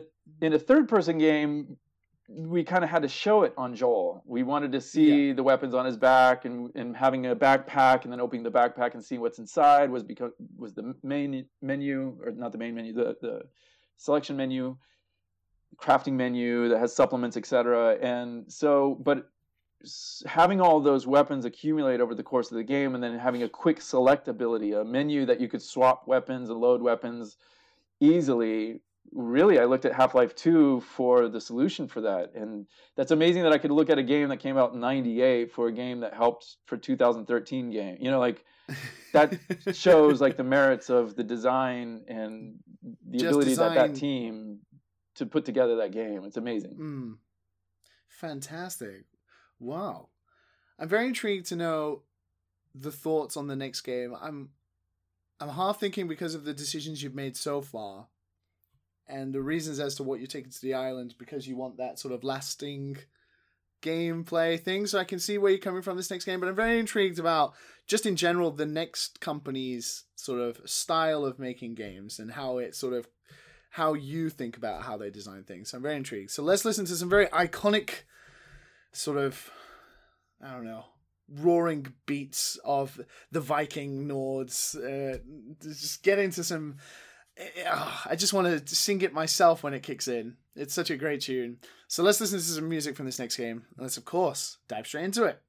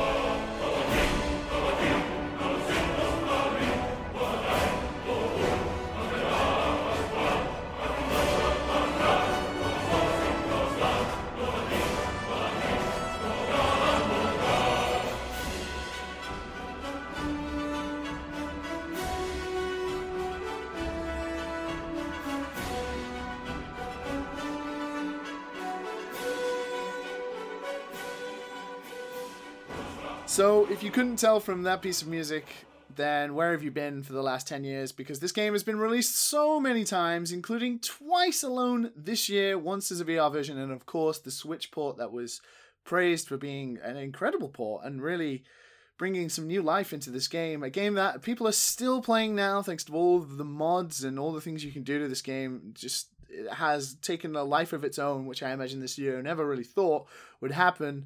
But of course, the studio is Bethesda, and Bethesda Game Studios themselves, directed by the very lovely Todd Howard, and it's released on every platform: PC, Xbox, Xbox 360, Xbox One, PlayStation 3, PlayStation 4, the Nintendo Switch, as I said. It's an action role-playing RPG which takes place in the land of Skyrim. It is, of course, the Elder Scrolls V Skyrim. Bruce, is this one of those, well, I'm going to a deserted island, I better take a giant fucking RPG with me, or is this a little more depth to why Skyrim is the next choice?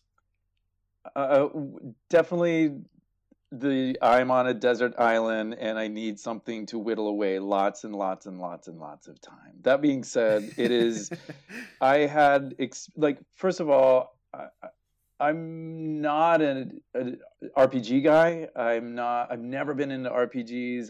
The open world actually is something that I sometimes have a problem with. Again, just because of the nature of the games I grew up with and the games I make. And usually they're not really done in a way that I it's fun for a while. Like I love GTA. GTA was on the list for a while. And I was really debating about GTA and all the things I could do. And there was just something about like the storytelling in it and the characters in it and that world just seemed too slimy. You know, I just can't project into that world and enjoy GTA, but I wanted open world just because of the opportunities that, again, systems, kind of like Half-Life.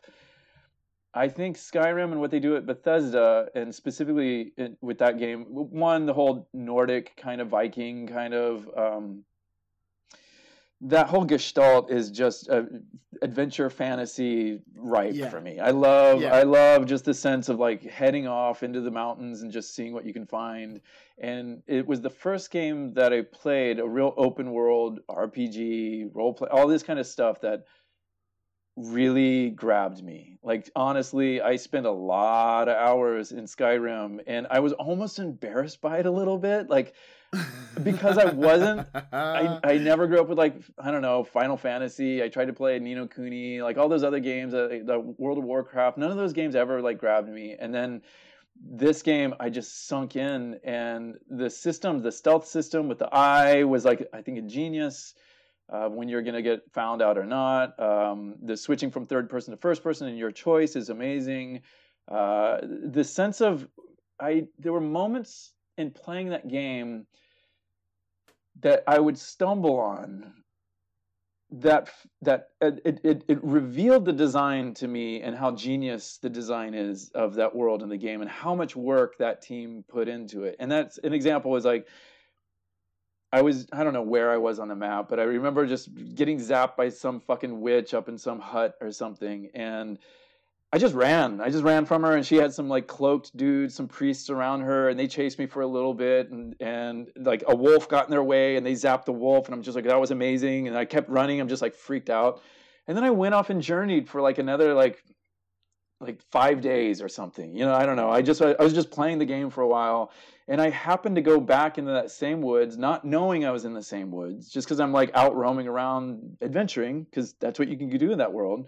Yeah. And then I see the witch, and she starts zapping, and the cloak dudes start swarming me again. And now I've gone to the magic school. I've worked with some allies. I've got some new powers. I learned how the alchemy works, like all sorts of things. And suddenly I laid that bitch to fucking waste. Like she was just dead, like smoldering. And the power that I felt without knowing, like it wasn't like they were setting up this thing that like, you know, like you need to build XP and they had to like number. That's the other thing. I hate games with numbers and HUD and all that kind of stuff and telling me too much like about what to do or what, you know, there was something, I hate the word diegetic, but there's something organic and diegetic in there that I went off and played the world, and like a hero, I learned some mechanics, I learned some skills, and I came back to an environment that used to daunt me, and I dominated it in a way that truly felt like I did that. I accomplished something that I couldn't do before. Everything. And that was empowering, and that really showed me for the first time the power, like truly the power of like adventuring and the sense of building up skills and XP and understanding systems and you know at the beginning when I ran into her, I didn't understand a lot of the game, and only by playing with the game for a long time did I sink into like really getting familiar with the systems and the risk reward of certain things and choosing to, you know, carry certain types of armor with me or not, or choosing to go to the magic school or not, etc. And I had it pay off in spades. And then, of course, then you meet something even greater than that witch. And then I feel like, oh, now, then it starts like dragging a little bit. Then it starts becoming a little tasky. And that's the thing I don't like. But at the same time, if I'm stranded on a desert island, I'll be more than happy just to keep playing for another 40 hours and go back. Tasks kind of thing, yeah. But that game's amazing. The thing with like choosing RPGs, I think, the obvious answer to it being this huge RPG that can waste a lot of your time and take a lot of the time while you're on the desert island is, I mean, it's a no-brainer, of course, but a lot of people do choose RPGs they've already played. And I don't know, that for me conflicts with the idea of taking something that will take up a lot of your time. If you already know the experience you're going to have, is it worth the risk on a new RPG that it will be brand new and you'll spend hundreds of hours experiences in this new world compared to spending hundreds of hours in a world you already know? I thought about that actually, and that's the real risk if you're stranded, if you're truly trying to take the premise to heart. I don't want to take a game and risk that one of my 8 games is a stinker, because there's a lot of stinker games out there. So I've had just enough. I didn't beat Skyrim, and even though I put, I don't know, 35, 40 hours into it, there's like way more that I can do. And just the fact that I can select a different character, I can not go to the magic school and do something else. And this is, again, the depth in that game. And the fact that, one, you could do fuck all, or you could totally, like, I had allies with me at times where I actually grew all sorts of jankiness, which never would have, like, made it out of Naughty Dog. Like, we wouldn't have dialogue stomped on top of, like, combat scenarios. And, like, Bethesda is not worried about that. They're just like, is the core experience that you get to do whatever the hell you want to do still there? Are we providing you the power to choose to get into that like a fight while the person's trying to have like a serious conversation. It's just like, okay, fuck it, and we're gonna like support that. Yeah. And they put all the power in the player's hands, and I gotta say I applaud that, because that allowed for these moments where this ally is with me and I'm building true empathy, and we start like fighting something together, and then I ended up, I don't know, not taking care of. I don't know if I even have a system of like ally protection or not, but all I know is like I thought that girl was able to take care of herself, and she wasn't, and she died, and I felt bad. I felt like, holy shit, like maybe I should have ran, and she would have like followed me, and I could have like lured her away, and then we could have like, you know, built up XP. I don't know, but the possibilities, I don't know if that's even possible, but something in that game makes me think it is the way Bethesda creates things. It's like, I bet you could, maybe, I don't know. There is some outcome that is probably different to that in some aspect, yeah. And then all of a sudden you're just walking across like the day-night cycle, and it's nighttime, and you're in the middle of a marsh, and you see a giant with its like pet mammoth and just trundling across this marsh in the middle of like a full moon night. And I'm just watching this fucking giant and a mammoth walk across the universe with like the Nordic, like the what it is, the green shit in the sky. What is it? The green shit in the sky. Aurora Borealis. Aurora Borealis. Yeah.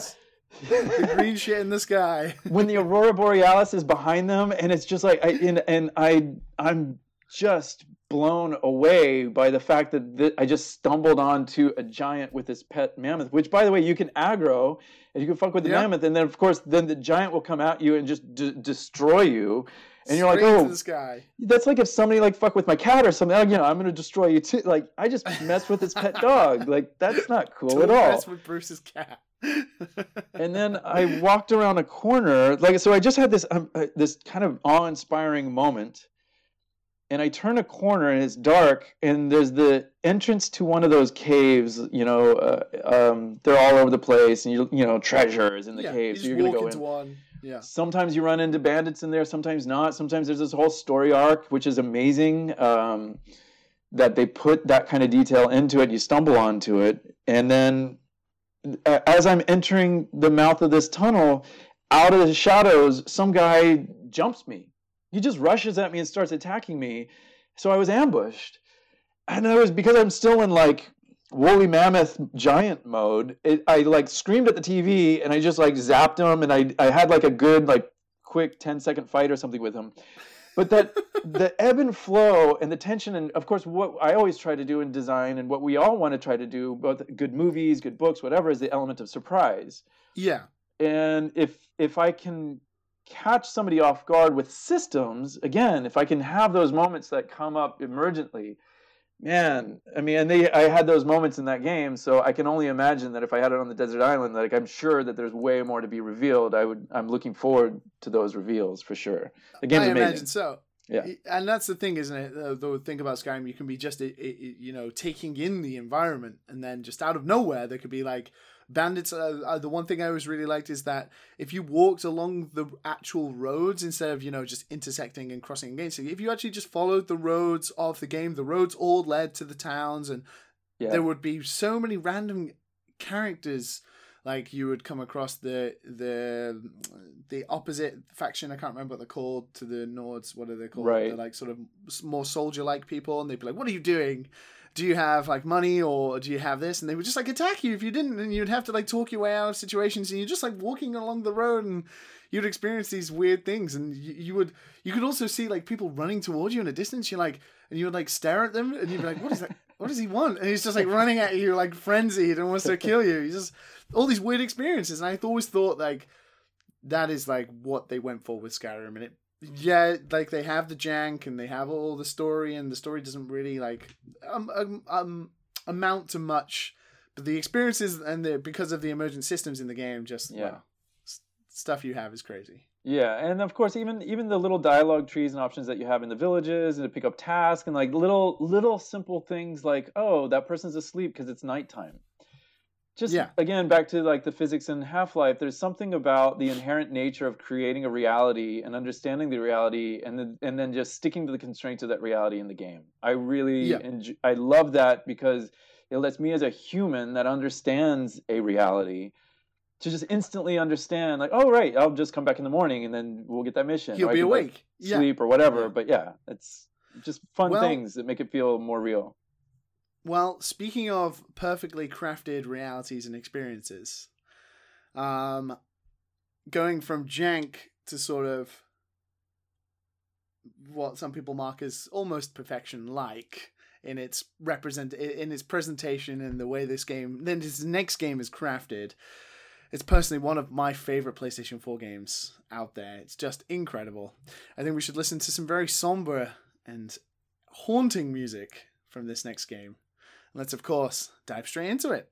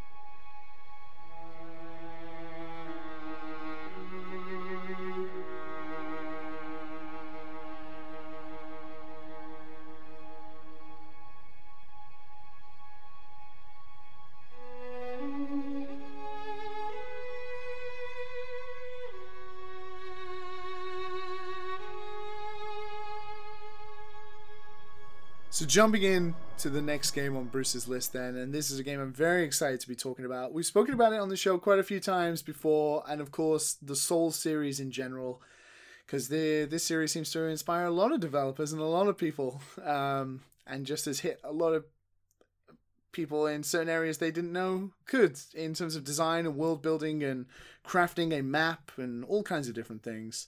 It's of course developed by From Software and directed by Hidetaka Miyazaki. It was this smash hit for PlayStation 4 that was an exclusive to that console as well. It released back in March of 2015, just before The Witcher 3 came out, if I remember rightly, because I had quite a time deciding which one I wanted to play. This one took precedent after I had played it for 1 hour because it was just fantastic. It's the action role-playing gothic horror game, Bloodborne. Bruce. Yeah. Why Bloodborne? Bloodborne. Well, again, I'm trapped on a desert island. I need something. Skills. It's really about the skills, and this game has it in spades. Like you have to be able to play this game. You have to learn the systems. You have to understand how to build your character, how to use your character. You have all the different sort of combinations of the different weapon wielding. It just feels like there's just so many combinations and so many opportunities that this game kind of becomes an infinite player. Like, you don't necessarily, and then with New Game Plus, you don't have to stop playing. Like, you just keep going back in, and now the enemies deal more damage, and the game just kind of keeps giving. It's a game that keeps on keeping on. It's amazing. How are you with the quote unquote hard games? Like this type of game, do you relish the challenge, or because Uncharted, like the normal mode is, it's quite a challenge, but anyone can really get through it. But you are notorious for the later difficulties of Uncharted are fucking one-hit kills and you're out. So it gets quite tough in the Uncharted games. How are you with like games that are from the outset extremely punishing?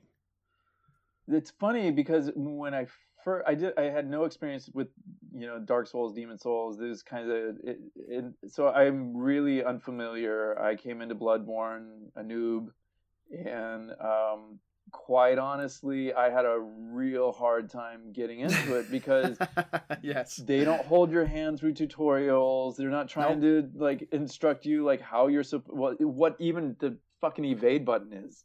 Like they're not really helping much at all. Which is, it goes up against everything that I want to try to do. Like when we talk about Half-Life and physics and sort of reading into the world and Skyrim and reality and these kinds of things. And that's one way of training. But the other way of training is just like, okay, introduce the mechanic. let the player fuck around with the mechanic for a while so that they like use it, and then exploit the mechanic, and now hopefully the player learns the mechanic. Yeah.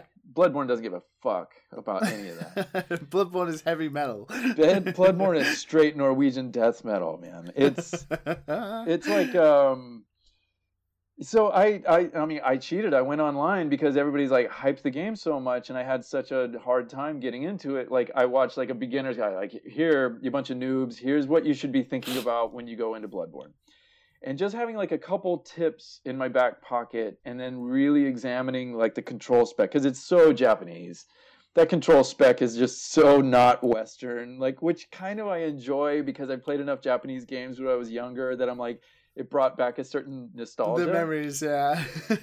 And like they're bad and they don't make sense, but I fucking love them anyway. Yeah, but and once you start playing, there's no reason Western games have jump on X and Japanese games have jump on triangle, and it's like we think like it means like your feet, so we put it on the bottom button, and they think it means up. But they think it means up. So like yeah, so it's just a different mindset, and it. Once I play it for a while, sure, of course, it makes sense, and I don't ever think about it again. But God help me if I try to pick up Bloodborne after I haven't played it for a month and try to remember what the hell the controls are, or especially after playing like Uncharted for a while or something, and then, oh my God, like what button does what? And then everything feels so lethal, you like can't even like play around in that world. You can't like, try to pick up the pieces again. Like, where did I leave off? But anyway, that game is a just like you said, and it's just, as a designer, it's so perfectly crafted. Again, there's just certain Japanese sensibility to it, which I really appreciate. Like in Naughty Dog and Western developers, there's a certain amount of like forgiveness. Like we want to have breaks in the animation tree so that you can, if I'm in the middle of a roll, but you want to attack, well, at a certain point, you want to be able to pull out of the roll and still attack or whatever.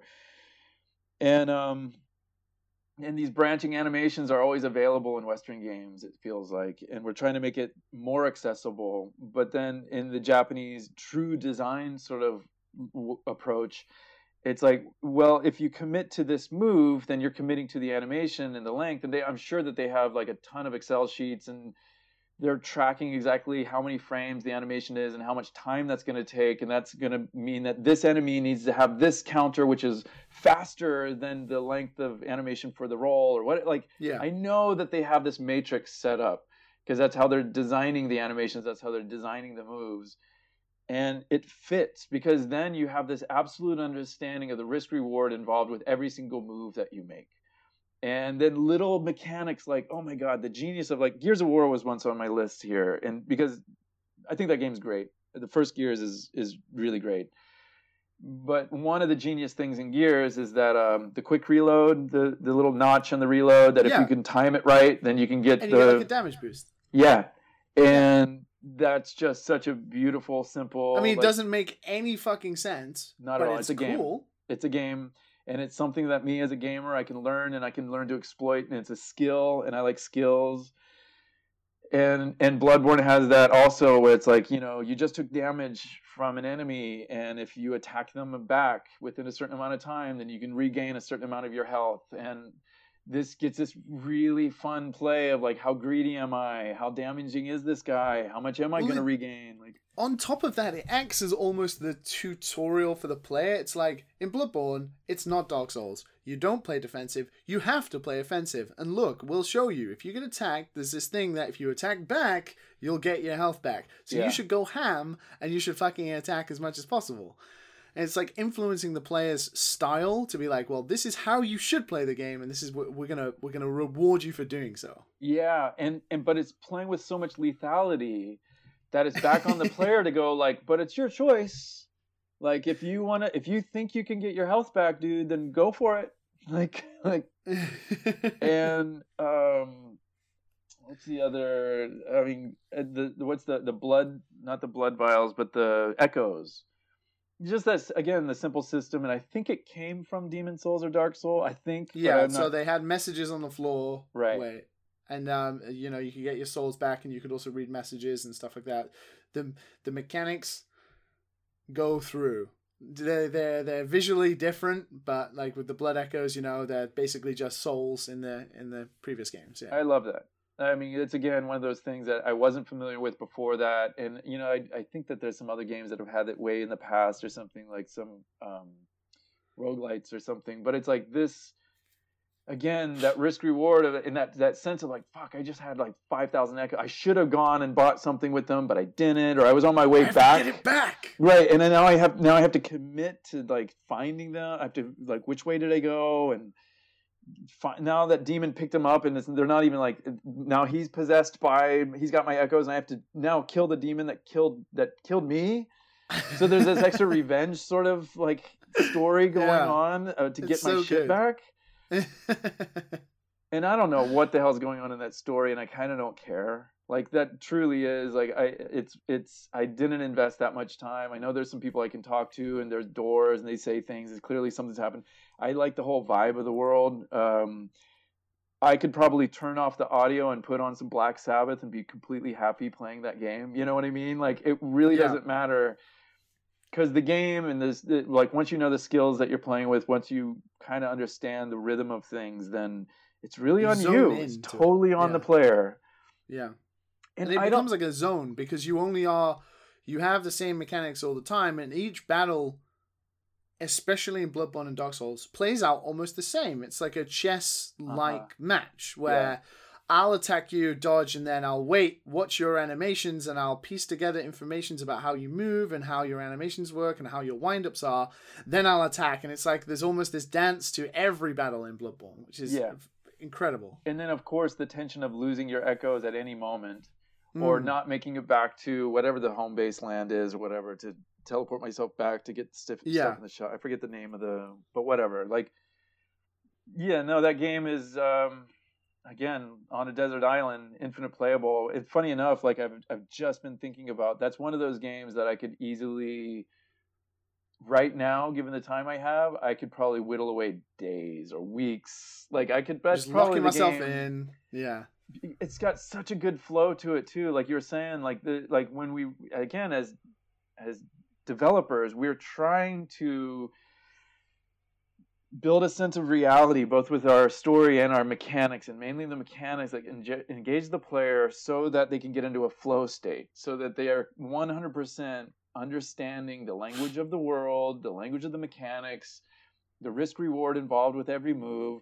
And if they feel like the onus is on them when they make a mistake, and that I have to come back and learn from it and go like, shit, I tried to use the dual wielding weapon with a big ranged attack thing against that, like, okay, I won't do that this time. And you have a different approach, and that game allows for all the difference of approaches and opportunities to learn and grow your skill set. It's really a miraculously designed game. It is a fantastic game. And I think, it goes back to, obviously, it's a type of game that does have a story to it, but it's more about the experiences you have. Not emergently, because it's not that type of game, but because everything is perfectly crafted, enemies are placed in certain specific areas, but the way the mechanics work, you almost feel like that. Every little bit is a story. Like, everyone has I was in this part of this area in Bloodborne, and I just couldn't get past this one guy, so I like changed my weapon, I upgraded this, and I spent like 2 hours watching him and like studying his patterns, and everyone has like a little story about like how they got past certain areas, and everyone had like difficulty in different areas. Like, I couldn't defeat this boss for ages. Oh, that boss was easy for me. And it's like everyone has like this back and forth about it, and it's not meant to be that type of game. It's not meant to be like a Skyrim game where it has these just random occurrences that happen. It's like, oh, I was just surprised that this guy just appeared out of nowhere, but he was perfectly crafted to be there, and he's going to be there every time I go there now.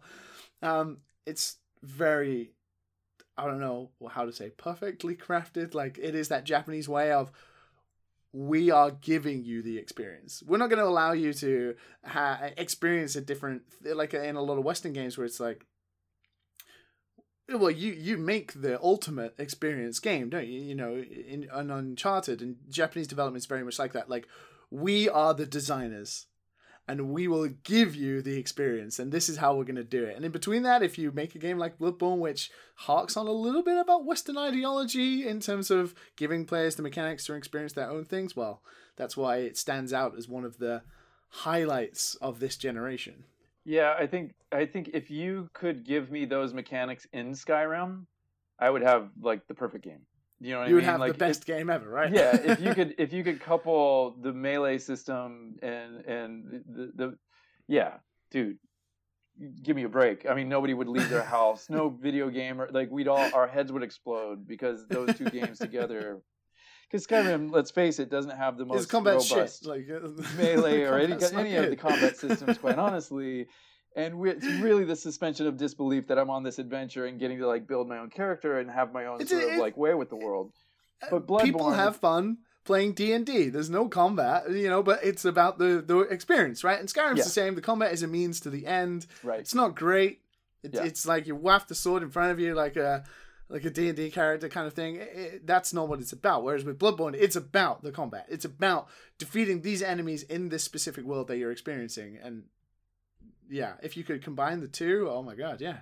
And I think they did something which we tried to do with The Last of Us, which is coming from Uncharted, we kind of have this problem, which is Nathan Drake, a modern-day treasure hunter, kind of a realistic grounded character. We gave him kind of super abilities, like, he can make these epic jumps and his arms don't rip out of his shoulder sockets. Or, the dude is fucking Superman. Yeah, for sure. And his hair, not a follicle's out of place. All the things that have been said about Uncharted are true, but quite honestly, the mechanics, and this isn't ripping on Uncharted or Naughty Dog, is one of those things that at the time we created the franchise, we thought we were doing a service. We thought it was like a really amazing thing by doing things like we could test jump distances and sort of give the jump that was necessary to complete that jump, and we could make it look super epic. But it wasn't on the player to either, like old school games, platformers, was like you could tap the button or you could hold the button or you could double jump the button and get different results. It's on the player. He will do it automatically.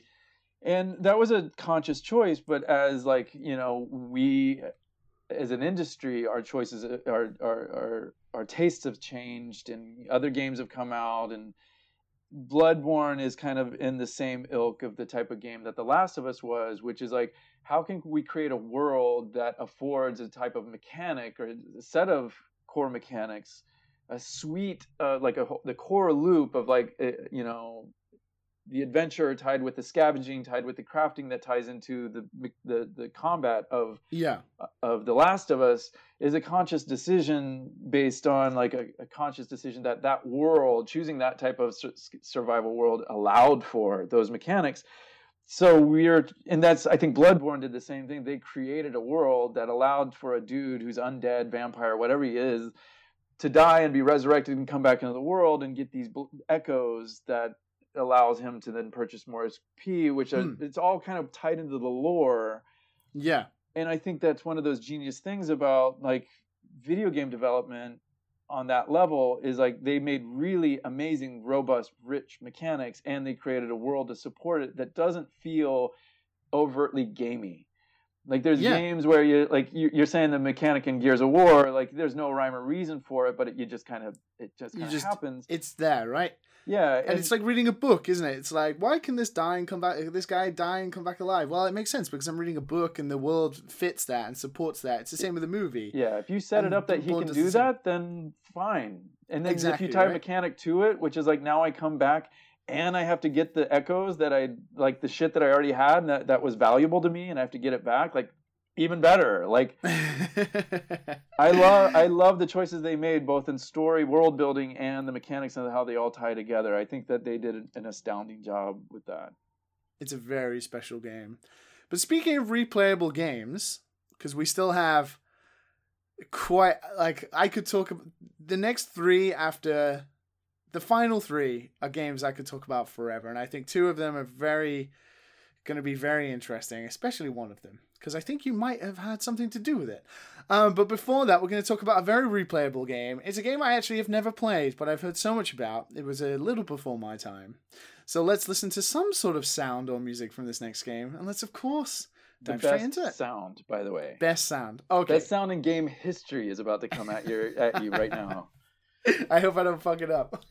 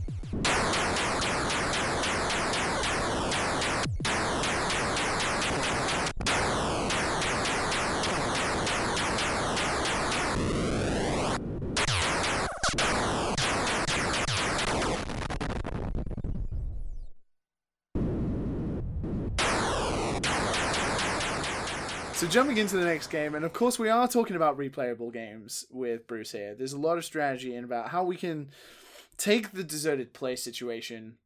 You know, we're going to be stuck on Libertaria for a long time. We're going to enjoy the beautiful weather and the beautiful water, but, you know, we got to pass some time with some video games, and we don't want to be stuck after 4 years or so, you know, bored. So we're looking at games that we can spend a lot of time with, games like Bloodborne, where there are multiple avenues and multiple ways we can approach it. But there truly are just games out there that were all about replayability. Just continually sticking quarters in an arcade machine and just playing again and again and again. And this next one is one of the most famous arcade machines of all time. It released back in 1981, 2 years before Donkey Kong was ever released. It was developed by Williams Electronics and published, I think, by Taito here in Japan. And it became really popular here in Japan too. And it sold, I think, like 55,000 units, which at the time was just like a massive amount of units. It is, of course, Defender, the sort of scrolling shooter. Yes. Okay, Bruce. So, okay. You're going to have to take the reins here. I'm a child of the 70s. You know, I grew up in arcades. Arcades were just havens. Like, if you went to the 7-Eleven, which was like a new thing, we had like the Magic Market. The Magic Market was full of like stoners, an aisle full of sugar, and arcade games. And it was heaven. And you would go, you'd recycle bottles from some Mountain Dews or Mr. Pibbs or something that you like drank like the week before. You get 60 cents from it. And then you take that 60 cents and buy sugar, and then you like play a video game, and you had to make the game last as long as you could because they were quarter munchers. They were designed specifically to like chew the quarters out of like the pants of your pocket, or your pockets of your pants. And this game, I mean, there were a lot of games on the list. Like trying to think of like arcade. If I was doing one arcade game, like Defender, Galaga, Stargate, what came after Defender, Zaxxon, Miss Pac-Man, all the classics, Tempest. Like I grew up in that era. Like Karate Champ was amazing. I remember in the 7-Eleven around the block. By the way, there was a point where like there were woods behind in like the suburbs of my neighborhood that all like the teenage stoner kids used to like go get high and make out in. They'd get their like muscle cars and like do donuts in the dirt. And I was just like, I was too young to hang out with them, but I was like, oh my God, I can't wait till I'm old enough that I can like hang out with like the cool kids. The cool kids, yeah. And then they're in came the bulldozers and they took down the trees and they took down like the whole woods and the kids didn't have a place to hang out. I was like livid. I was so upset. But what they replaced the trees with was a 7-Eleven. And at first we like boycotted it. We're like, fuck that place. Like this sucks. They're going to take our woods away from it. Like our right, our privilege. Take our woods and our weed. Our girls, like everything that was like promised to us for teenagers, like is gone. And then we discovered that they had like an arcade room. And they had like always had like, and they'd cycle through like 3 or 4 different machines all the time. It's like the first time I played Donkey Kong.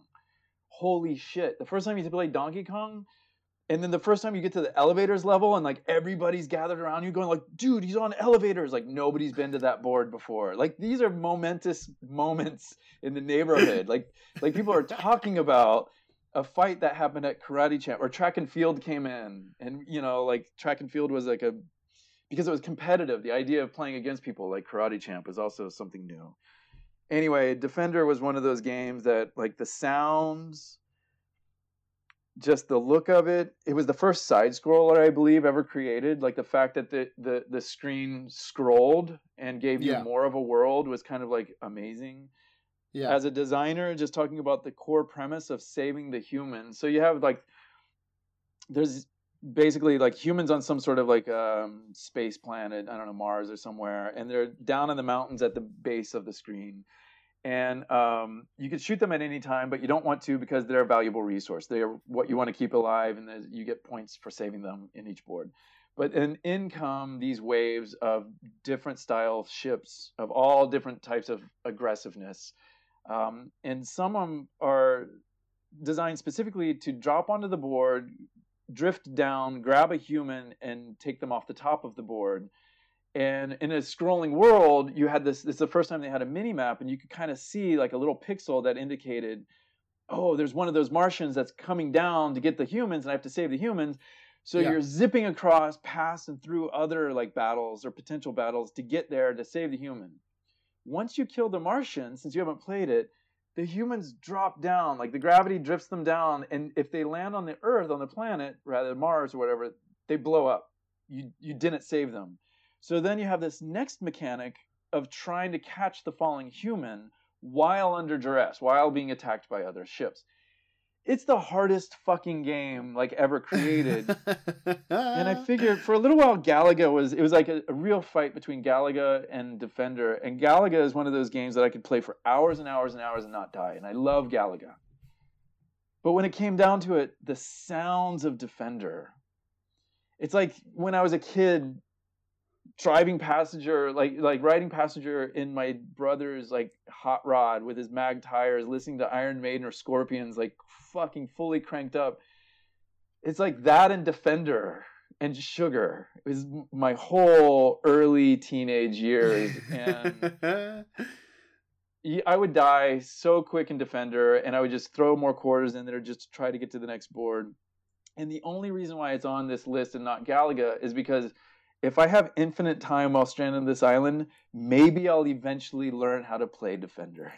Exactly. And at the same time, those sounds can just give you, like, let those memories just awash over you while you're dying repeatedly. I mean, I think the audio chip, it's like, you know, the guy who made it, I love hearing they're all like electric engineers and people who like didn't know anything about games or the games industry, and they just kind of have ideas and they tool around with them, and they just stumble on these amazing ideas, and out comes Defender or Pac-Man or something, or Gauntlet, and this guy, something Jarvis, Eugene Jarvis or something like that, I forget his name, but I think that there's not enough bandwidth on the audio chip in the thing to handle like two sounds playing simultaneously.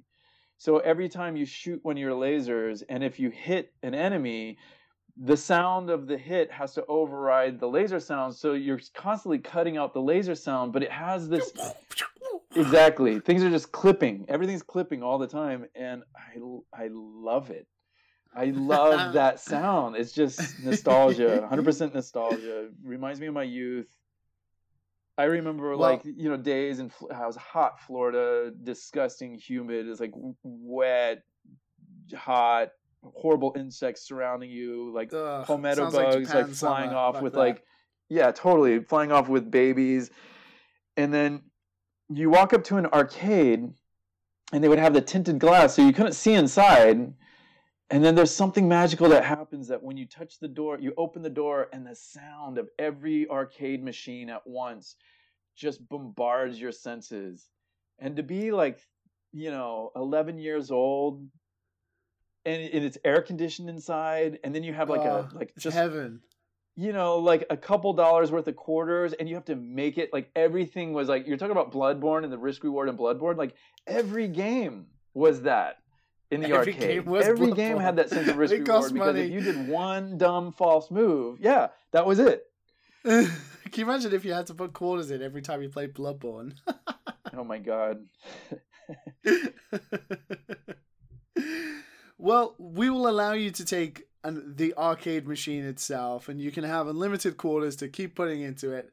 Cool. So we could put it on one of the abandoned ships or something, and a cave. I want to go into a cave like behind a waterfall or something, and then find inside there's just one lone machine with the glow casting all the rocks and the wet of the inside of the cave, and just fucking play Defender all day long. There you go. That's how we'll set it up. It'll be absolutely perfect. You can take that.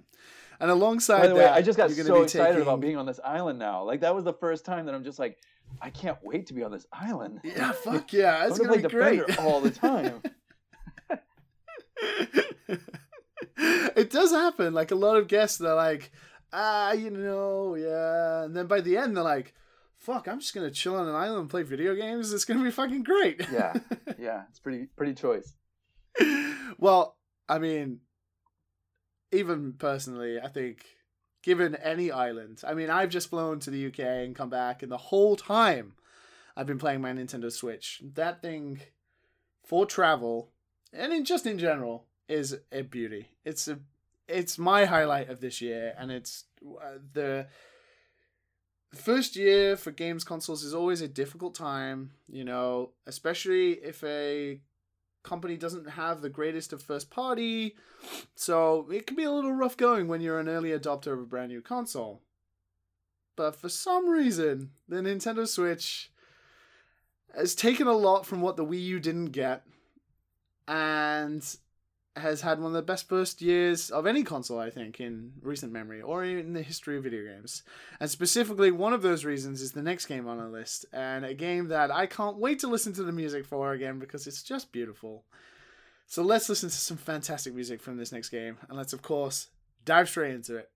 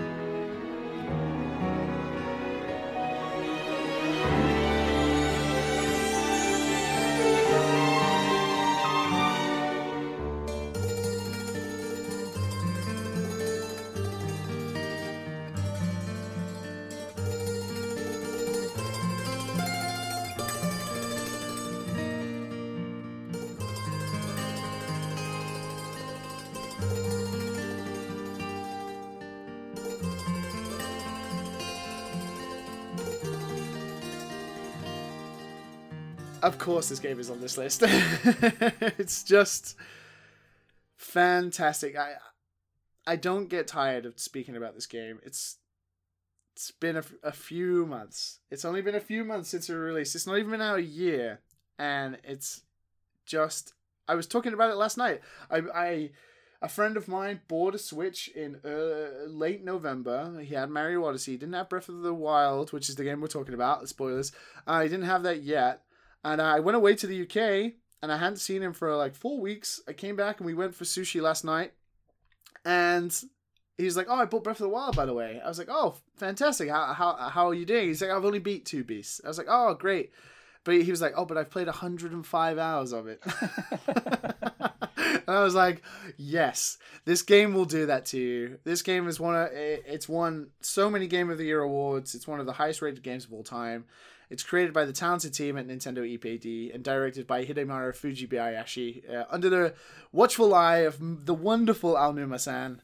It was released on March 3rd of 2017. It is, of course, The Legend of Zelda: Breath of the Wild. Bruce. Okay.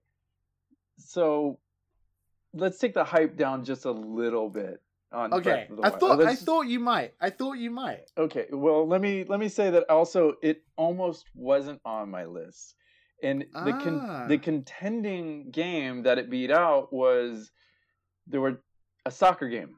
There's 2 soccer games, either the N64, like FIFA World Cup, I think it was like 98, or... World Cup 98 is one of the best sports games ever made. I'm right. I know. I mean, the reason why I followed the Dutch to this day is because that was the team I played and won the World Cup with in World Cup 98. So I love that game. That game almost beat out Breath of the Wild. And then it was this other debate about like the South Africa one in 2010. Also, FIFA, also like, the deals, not the DLC one, the like standalone. Yeah. World Cup one that came alongside the FIFA. That was also great. With the vuvuzelas calling out and the whole Holy thing. Holy shit, you got good taste in soccer. You got good taste in soccer games. If there's a good soccer game, that's the only sports game I'll play. And again, it's about the skills. Like, this is the thing. Like, the soccer games are like, I know that I could play that game infinitely on a deserted island. So why did I choose Breath of the Wild over a soccer game? And I'm still debating that right this second, quite honestly. But let's talk about Breath of the Wild, because I mean, let's just touch on the soccer game. Let's touch this on this. You can play soccer games forever, and for me, they're my guilty pleasure. I love soccer, football. I hate saying soccer, but I have to do it. Yep. I love it, so I would play them to death forever. Yeah. No, and that's the thing. That's kind of like one of my go-tos. I even played there's the Mario Brothers, like Smash Brothers Soccer or something like that. Superstar, the Super Mario All-Star Soccer, whatever it's called. Super GameCube.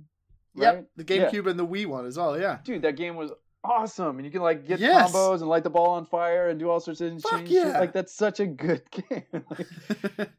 No, I really like. That's the only sports game I can play, and it has such depth, and there's so much to learn. And of course, then you can always like switch modes, and then you can switch stadiums, then you can play different teams and play. Yeah, but Breath of the Wild, there's this thing, like, I picked Skyrim, and I was debating, like, well, it's kind of Skyrim-esque, but here's the thing. Skyrim, I feel like you really get something out of Skyrim by dedicating yourself to the tasks of, like, finding missions, going on quests, going and find, like, you can kind of like discover your own path and do your own thing. But Skyrim kind of like you exploit the systems by indulging in these, side quests and talking to people and getting to know them, and it fills out the world more. Yeah.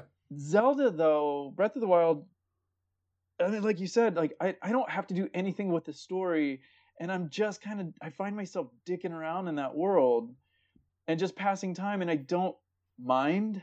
Like, usually I'm a pretty aggressive, like, what am I doing? What's my goal? Why am I here? And give me the goal. Like, where's the design? I need to like be on a mission to be doing something. But there's something relaxing about being in the world of Breath of the Wild that I can just kind of like, oh, I found a fairy princess who wants some stuff from me to give me like a power up. Oh, sure. Like, she's cool. Like, that's neat. La la la la. And I go over some other ridge and I find a little, one of those little seed pod things. Here's the problem. I'm not a Nintendo guy. I'm not a Zelda. Like, I like the original Zeldas. Like, they had more tension. That's the other problem I have with Breath of the Wild. I wish that it had more consequence. And I wonder if I should be playing on a different difficulty mode, because I'm just on whatever. I don't even know if it has a difficulty mode, but I played with whatever the default was. But it's just such a pleasure to just meander in that world. It just kind of, I've done a couple beasts. They're the dungeons in that game. It's like they're awesome. I think they're the best dungeons. I think, again, back to this kind of theme that runs throughout all these games, is like the core mechanics are like solid as shit. There's no like weird one-off anything. Like, all the mechanics that you learn, you've exploited in the shrines or out in the world, and it's just a fun game to whittle away hundreds of hours and not feel like I whittled away anything. I don't know why. Yeah. Where soccer feels like I would get let down because I would feel like I'd have a mission to accomplish. I think I would get frustrated.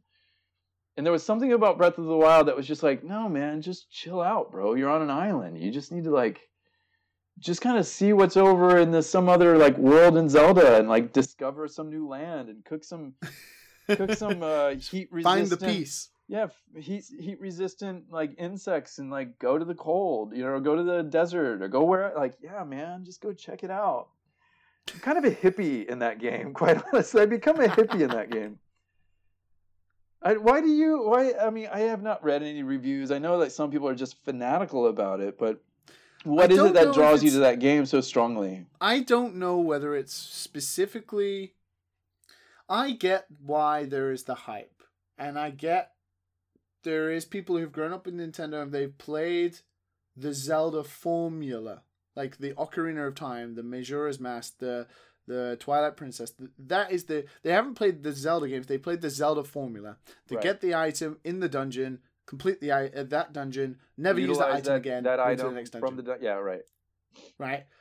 And then Breath of the Wild came out. And I think Breath of the Wild is one of the only games, and especially after watching Fujibayashi-san's GDC talk, where he talks about how they built Breath of the Wild, where they built a chemistry. And it wasn't about making a core mechanic for Link to have. It was the way Link interacted chemistry-wise with the environment. So if he chopped down a tree, if he was the catalyst that chopped down a tree and the tree fell in the river, well, the river would carry the tree.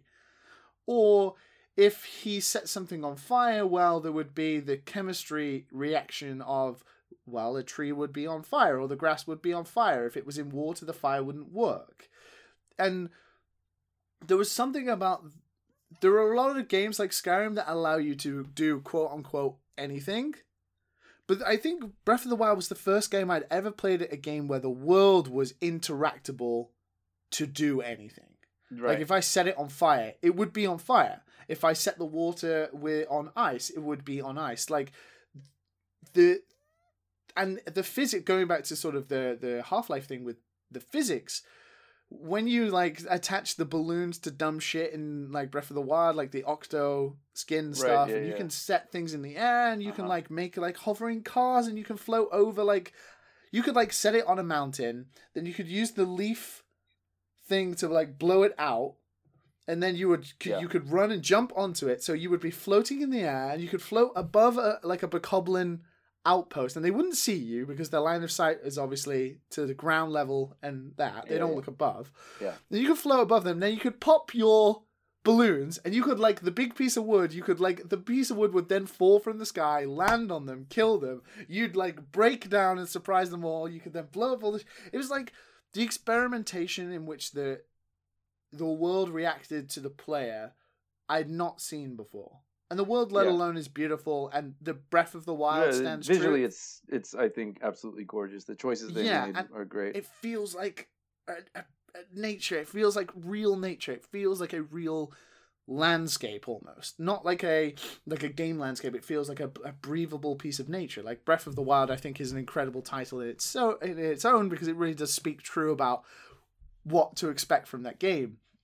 But just being able to fuck around with shit that infects the environment. Doesn't affect the enemies. Like a lot of games like Metal Gear Solid 5 gave you so many tools to fuck around with the enemies, but not the world. You couldn't like destroy a wall.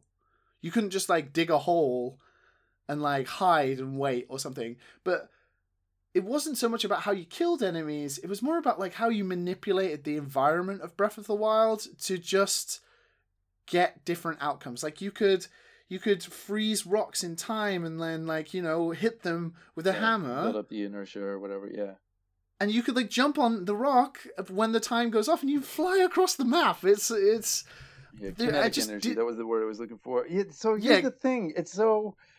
I'm torn. Because I agree with everything that you're saying. And but there's something in my designer head that, like, wants to argue about you can do all that, but to what end? What's your goal? Enemies, right? If there was more of a problem-solving element around it, and the enemies were like way more difficult, and the combat system let's go back to Bloodborne. Like if there was more depth to the combat system. Fuck breakable weapons, by the way. Oh my god. But in hindsight, I don't like that. There was more tension involved with them, then I would start looking for alternative paths to overcome the enemies. Like then suddenly chopping down a tree and sending it down the river, or, you know, create an octo balloon to drop some grenade or something on them, or, you know, like then suddenly those become alternative paths that I'm starting to like problem solve with. Yeah. But the enemies, the path of least resistance is like, well, I can just go up to them and like hit them with a sword. The sword's going to break anyway. I'm just going to find another sword. It's not that like big of a deal. So there's no real commitment to this. But again, I'm critiquing it, but at the same time, there's something pleasurable in the just kind of hanging out in that world. I've spent hours upon hours upon hours, and it's on my list for a reason. Because that's the thing is, I think if you did that and you had that end goal, you had to problem solve, you would put tension into a game that it wouldn't fit well. You wouldn't like the world as much as we do because it would feel scary, and you wouldn't be able to have that relaxing time. Yeah. And I think that's important. I think Breath of the Wild is more like Minecraft. In the sense that you just fuck around in this kind of peaceful world. Yeah, you can set it to story mode. And, it's not about the goals. But it's not about the goals. It's about, you can do the story, but you could be like my friend who's only done 2 Beasts, and he's nowhere near the end, and he's played 105 hours of it. And yeah, it might not be the best adventure game. Like, it's a Zelda game, so it's meant to be about adventure. But if you look at just what... You take away the Zelda title, you just look at what it is, you're like, well, this game is so peaceful, it's so beautiful... And you have all these fucking, like, these options to just fuck around. This game is, like, in its own a weird, special element. It's huge. And it's huge and it's going to keep giving. And I know that there's, like, depth that I haven't even gotten to yet with it. I haven't opened up the whole map.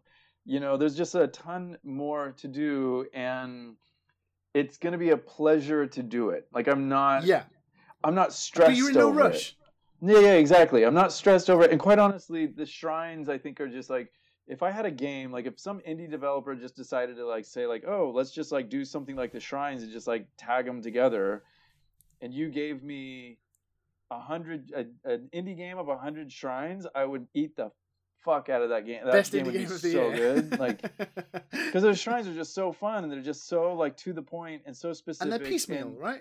And they're exactly. You just like, you bite off a little bit. There's some that are pretty complex in the problem solving or the thinking that they force me to do, and it's engaging, and I like it, and I feel rewarded. But it balances perfect. It doesn't take you 10 hours to do one. No, which takes you out of the world, and then when you get back like in the dungeons world, before, there's times where I'm just like, okay, now what room am I in? How do I get back to the other thing? I haven't even got the compass yet. Where the fuck am I? And that's kind of the genius of the Beast now too, because also like you can look out the camel one in the desert. You're just like you're just on it, and it's riding in the world, and you're just like, are you fucking kidding me? Like, I mean, this whole level in into itself, just looking out in like the world, the technology that went into it, and yeah, there's no doubt as a designer developer, like I'm in awe of the creation of that game. So it's on my list for a reason. Again, it's definitely on my list. I want it on my list because I know that I will continue to enjoy that game. And do you know what? Go ahead. Because we're gonna have to move on to the next game, but I'm gonna give you World Cup '98 as well because I love that game. Dude, I'm just gonna slide it under there. I'm just gonna slide. This island is gonna be the best island. You're gonna want to visit me on this island, by the way. Dude, you're gonna be so jealous. To visit. Like, I'm booking my holiday right now. We can do multiplayer. We're gonna fuck around in Zelda, and you're gonna beat. Well, you're not very good at Defender, so you'll have to show me how to play it. But yeah. All right, you're welcome to my island anytime, Liam. Yes, and because I built it. Well, you built it, and I copied it. I think. How does that work? Do I take what you created, or did I copy?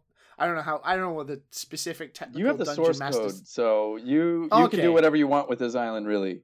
Fuck yeah, nice. I'm like a weird dungeon master dude. But we're gonna move on to the next game, and there have been a few people, including Jake. Jake is another one who is one of the only people to take their own game with them to a deserted island. And I think it's really interesting. And Jake's reasoning behind it was one of the best reasoning I've ever heard.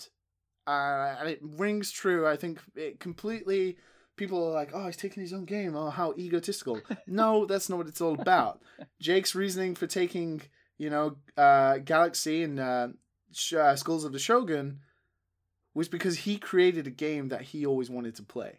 Like, he had a vision for a game that he always wanted to play, so he made it. So, of course, the game he made, to him, is the best game he ever made, because it was the game he wanted to play the most. Which I think is just, like, the most infallible reasoning ever.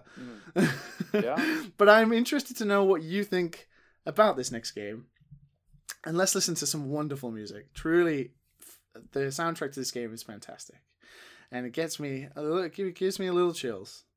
So let's listen to some music, and let's move into the penultimate game, the second to last game, and let's, of course, dive straight into it.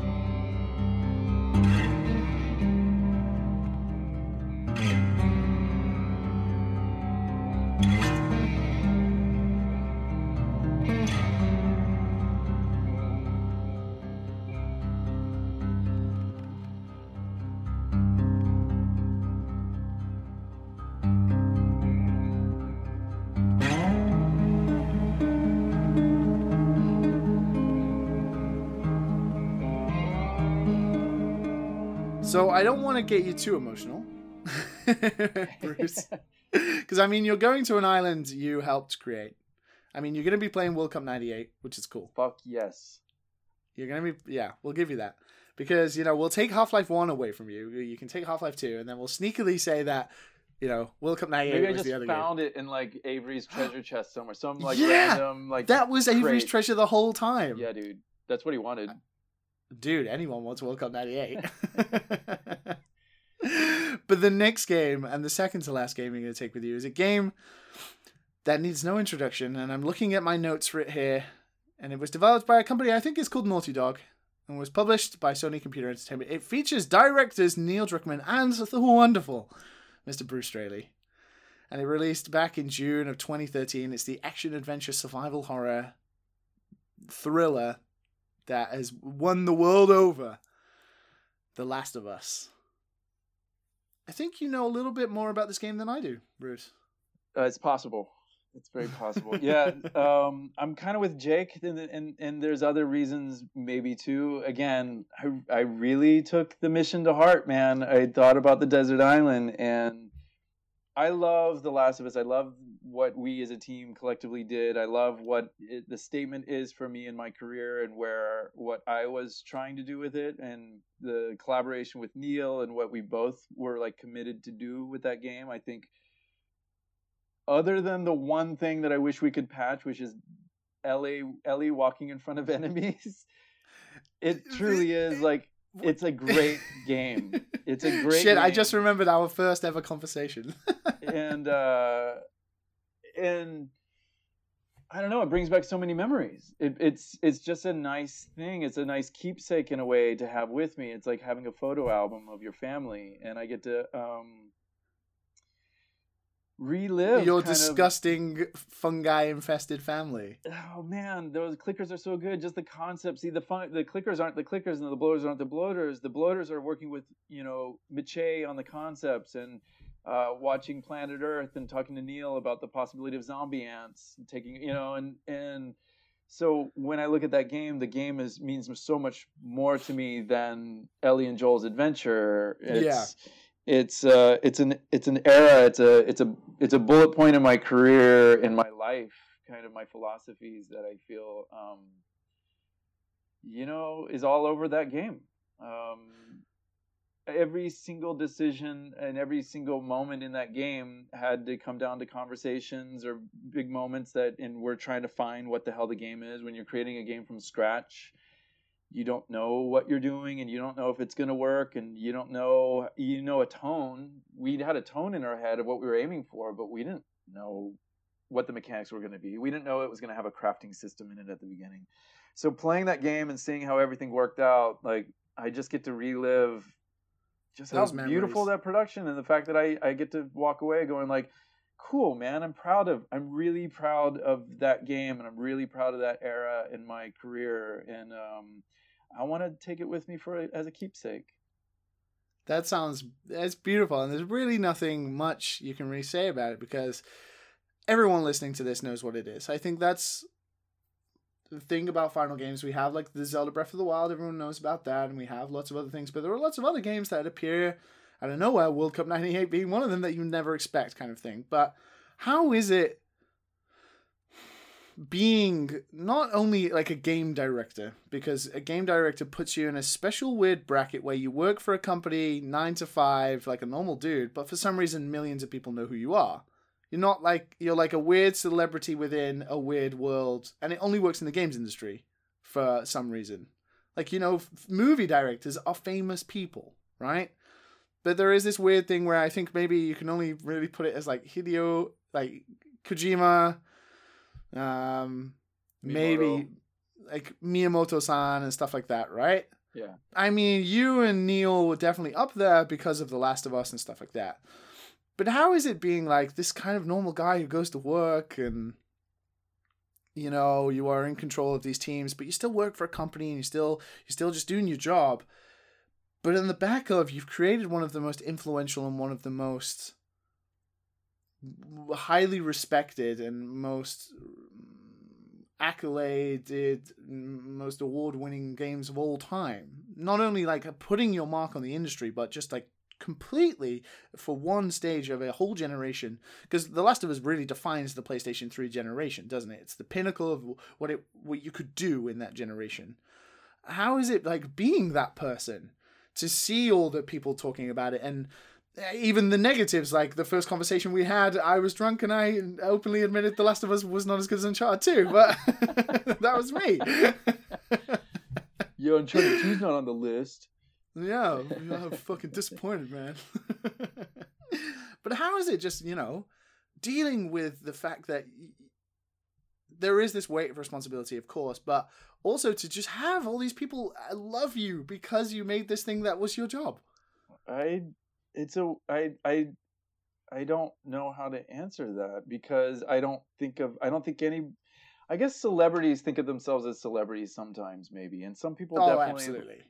Definitely, there's people out there that in any industry that are looking for some fame or notoriety, and they're actually seeking that. And I think that if you're seeking that, then most likely you've got some sort of hole in your soul that you're trying to fill with something other than what should be just sort of like inner peace or some contentment with who you actually are, what you believe in, or your values, or whatever the fuck. I'm trying to like put meaning on this weird question, but I don't know. It's like I'm just a dude who shows up to work and I try to do the best I can. Exactly right. And I was at a pizza shop the other day and I was just getting a slice. They have a slice counter. They have like 5 different pies you can like choose from, and they'll just heat up a slice. So I was just real quick, just getting some on the go.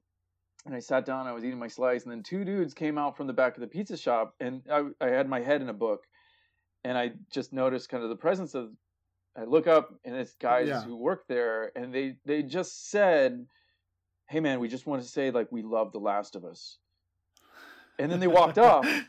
And I didn't know, like, because like in the games industry, we hide kind of behind the computers and hide behind, like, it's like we aren't a face or a presence that's necessarily like seen on the streets, and I was unless like Twitter, but even then it's still this weird echo chamber where you think there's but that you wouldn't recognize a lot of people who work on your favorite games on the street. Yeah, exactly. Some of the most amazing developers, you're just like, who's that nerd? Like, look at that gaggle of nerds crossing the street. Ha ha. Like, the little did you know that they made Bloodborne or something, like, yeah, exactly right. And now I feel weird going to that pizza shop. Like, I don't like it. I don't want to go back to that pizza shop. It makes me uncomfortable because now I just want to eat pizza, and I know that 2 dudes are back there going like, did he order, like, what pizza did he order? Like, should we tweet out that he's like eating? I don't know. It's just all in my head. But Bruce Straley's favorite pizza is pepperoni, yo. I don't like it. And I think that's maybe why video games make sense to me, is because like, it's not, I guess I made a conscious choice when I took on game directing in Uncharted 2, that everything that I was going to do was kind of in service for the team and for the idea. And I don't know, it's just Twitter and Facebook and Instagram, and I have accounts on Twitter and I have an Instagram account, but it's like, it's such a weird concept, and it never makes me feel good about, like, after sending a tweet to go back in and check on how the tweet's doing. That concept is just wrong. Like, everything about that concept is just vile. As a human, here we are on the planet. It's just like, what am I getting? It means like I'm getting something like that I'm not getting in life by trying to get it from sending this tweet out. And so for me, it's like, I think of it in a weird perspective. Like, if you tweet something, like if you tweeted that you were eating pizza and guys came up to you and said they loved The Last of Us, I think you would get a lot of likes for that on Twitter, right? You'd get like 400, 500. But if you put it in terms of, imagine if you had 400 or 500 pats on the back. Right. That would be super fucking weird. It would be super weird. Yeah. And there's nothing wrong with any of those things, by the way. There's nothing wrong with Twitter. There's nothing wrong with social media. There's nothing wrong with any of that stuff. It's just my relationship with it is that I want to dedicate myself to something other than that. And maybe it's as simple as that, where my priorities is just trying to make the best game. And it goes back to the beginning of our conversation with, I'm a bit of a perfectionist. Maybe slightly insecure about my work, so I like work extra hard to make it something good and then I can find value in it. I like that I'm not dedicating myself to me, but dedicating myself and my work to somebody else. Yeah. And by the way, I get infuriated at work when somebody doesn't do a job that I think that should be better. And I get livid, and I don't have the greatest temper all the time. You can talk to any Naughty Dog. He's just like, yeah, Bruce isn't a fucking saint, man. That guy. He got angry. Yeah, no, it's not. But that's kind of the joy of doing what I get to do is like, I get to check myself. It's like this huge mirror showing up to work every day and going like, oh, what kind of character do you want to be today? Like, do you want to be a humble, benevolent, kind leader, or do you want to be a dictated douchebag asshole that's gonna, get down somebody's throat to like? And it's a choice, and I get to face those things and I hopefully grow as a human because of it. So it works not work for me. Work is kind of this is so lame. This is the worst fucking thing I could ever say. But work is kind of like a spiritual endeavor for me. I enjoy the fact that I get to work on being a better human by collaborating with people. That's what I enjoy. Yeah. And The Last of Us is like fun. Ups and downs with The Last of Us. Neil and I definitely like butted heads a bunch in there. And then we also hugged it out. Like he's like, I've never worked with a better collaborator or somebody that I'm more inspired by than that guy. And it's sad in a way to like leave that place and leave these people because,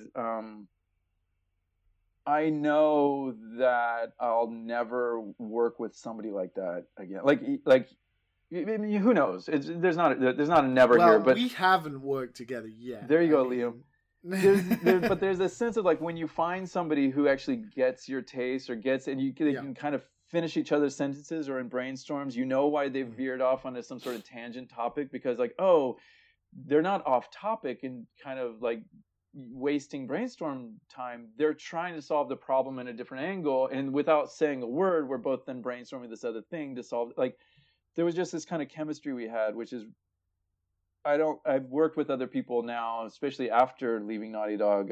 I've done some stuff, and it's hard to find those sensibilities in people and that kind of relationship. And we did great things, and that's why The Last of Us is on my list. I think I'm super proud of it, and I want to just remember, like, the good old days. The good old days, the good times, the good times. Well, you can take it with you, and I would never, ever want to tear those memories from you. Thanks, so buddy. we'll let you take that. And I think it's always nice to hear in a different context because game directors, game producers, game developers get interviewed so many times over a period of marketing and publishing a game. You say what the game's about, like what it is, but there's very little time, unless you're a huge studio and you get like a documentary or something to reflect and look back and explain like how the experience was. And I think one of the things I get the joy out of Vital Games is because if you take your own game, you're taking it for the sense that you're going to be playing it. So it comes from, there are other elements to it. Like, I remember, like, you'll be playing through it on the island. You'll be like, I remember when we fucking put that dog there because someone in the studio brought a dog in that day. And we thought, that would be amazing. Why don't we, like, put a dog in the game in this area? And, like, he runs, like, those memories just being triggered by playing your own game, I think is really, really quite special. So cool. We'll allow you to take that with you. Thanks, buddy. But we're going to move on to the last game now. The final game on your list, Bruce. And then we're going to send you away to this perfect island in which we've crafted. I feel bad for all my other guests, but we're at this perfect island, and it's very sad. I could still maybe switch one out for like some dating simulator. I'm still thinking about that. Well, it's funny because when I was back in the UK, I didn't get to play too many games, but for some reason, me and my friends replayed this game in one day just for the hell of it with a few beers. We played all the way through it from start to finish. And it reminded me just how influential and why this game was so special at the time. So let's listen to some very sort of interesting music. It's not a series known for its incredible music. But let's listen to some music and let's jump into Bruce's final game.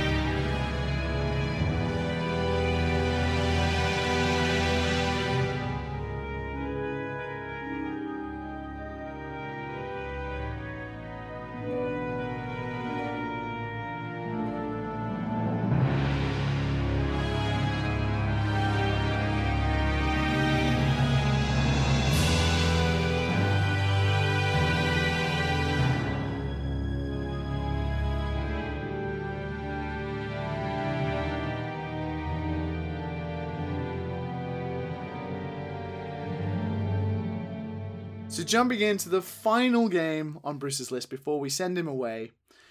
And it is a game I played all the way through from start to finish literally 2 weeks ago. And it's featured a few times on Final Games before. Which console did you play it on? Oh, well, we played the PC HD release, but I agreed the GameCube version is the best version. Yeah, for sure. That's the one I want to take with me, by the way. I'm taking GameCube. You can take the GameCube one. We set it up so it had the GameCube elemented controls on the Xbox 360, 360 pad, but it did look very nice in HD, I will admit. But it is a game that got released originally for the GameCube. It wasn't exclusive for the GameCube for, I think it was a year or maybe 6 months. And then the PlayStation 2 version came out, but the GameCube version somehow was vastly superior over the PlayStation 2 version. But since then, it's been released on the Wii, the PlayStation 3, the Xbox 360, the PlayStation 4. It's been released on mobiles. It's been released on PC in HD.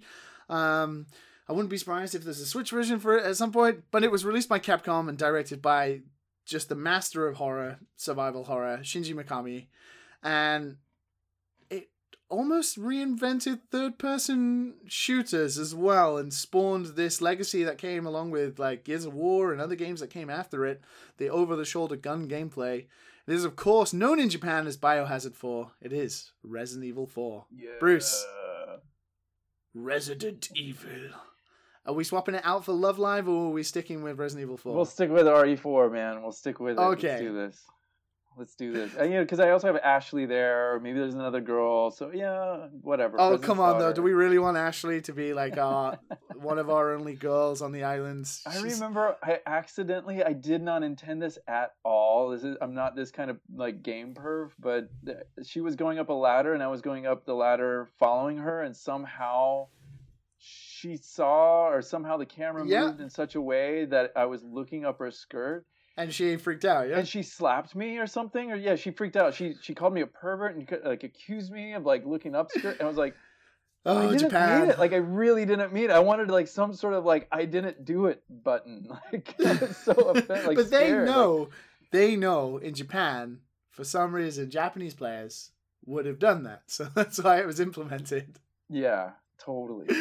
But to be fair... But here's the thing. They also rendered panties under a skirt and gave her a short skirt. So clearly they also made a choice to allow it. Yeah, it was definitely a choice. A Japanese choice. It's a very Japanese But choice. if we're talking about girls, we can leave Ashley because she's useless. But, you've got Ada Wong and you've got Hunningham on the phone. Yeah. They're pretty damn cool girls. So. Yeah. No, we're good. We don't need a RE4 for women. We also have Ellie, who's a badass. We have Alex, the love of my life. That's true, so we're all right. And Alex and I will play Defender. I'll leave Half-Life running with Alex like in an idle mode while playing Defender and talk to her like she's like my girlfriend. Like I'm showing her. Now like, we're getting into creeping island insanity now. We want to stave that off for a while. By the way, that's going to happen in the first week. So. No, Resident Evil 4 is everything you said. It's one of the most influential games. I mean, we ripped off the 180 turn from RE4 in The Last of Us. Basically, The Last of Us is Eco and Resident Evil 4 mashed together.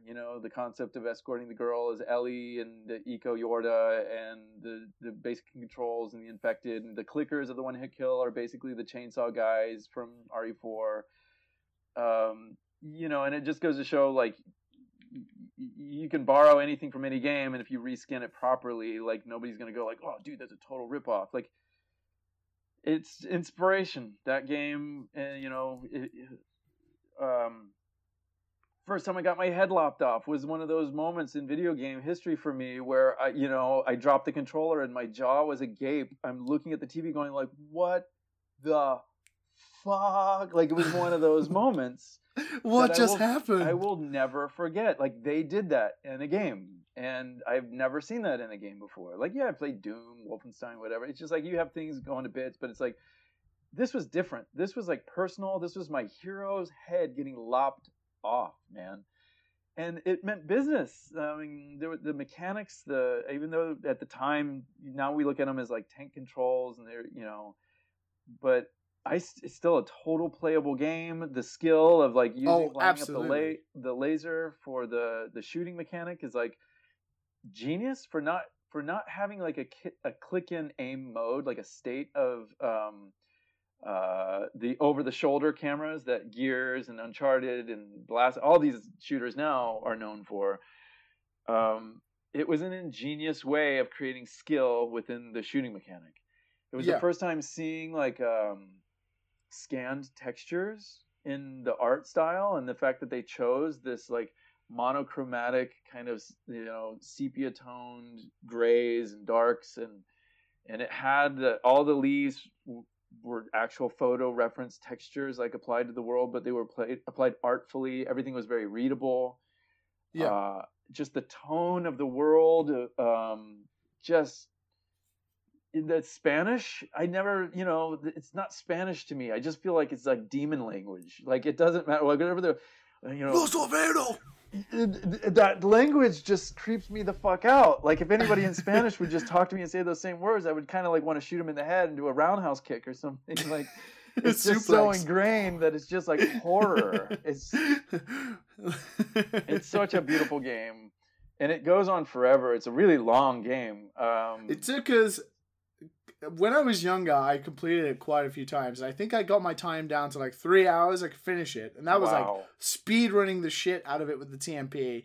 But we were playing through it, 4 fully grown adults who'd played that game multiple times, wrestling with the controls being what they were compared to what they inspired later, like in games like The Last of Us.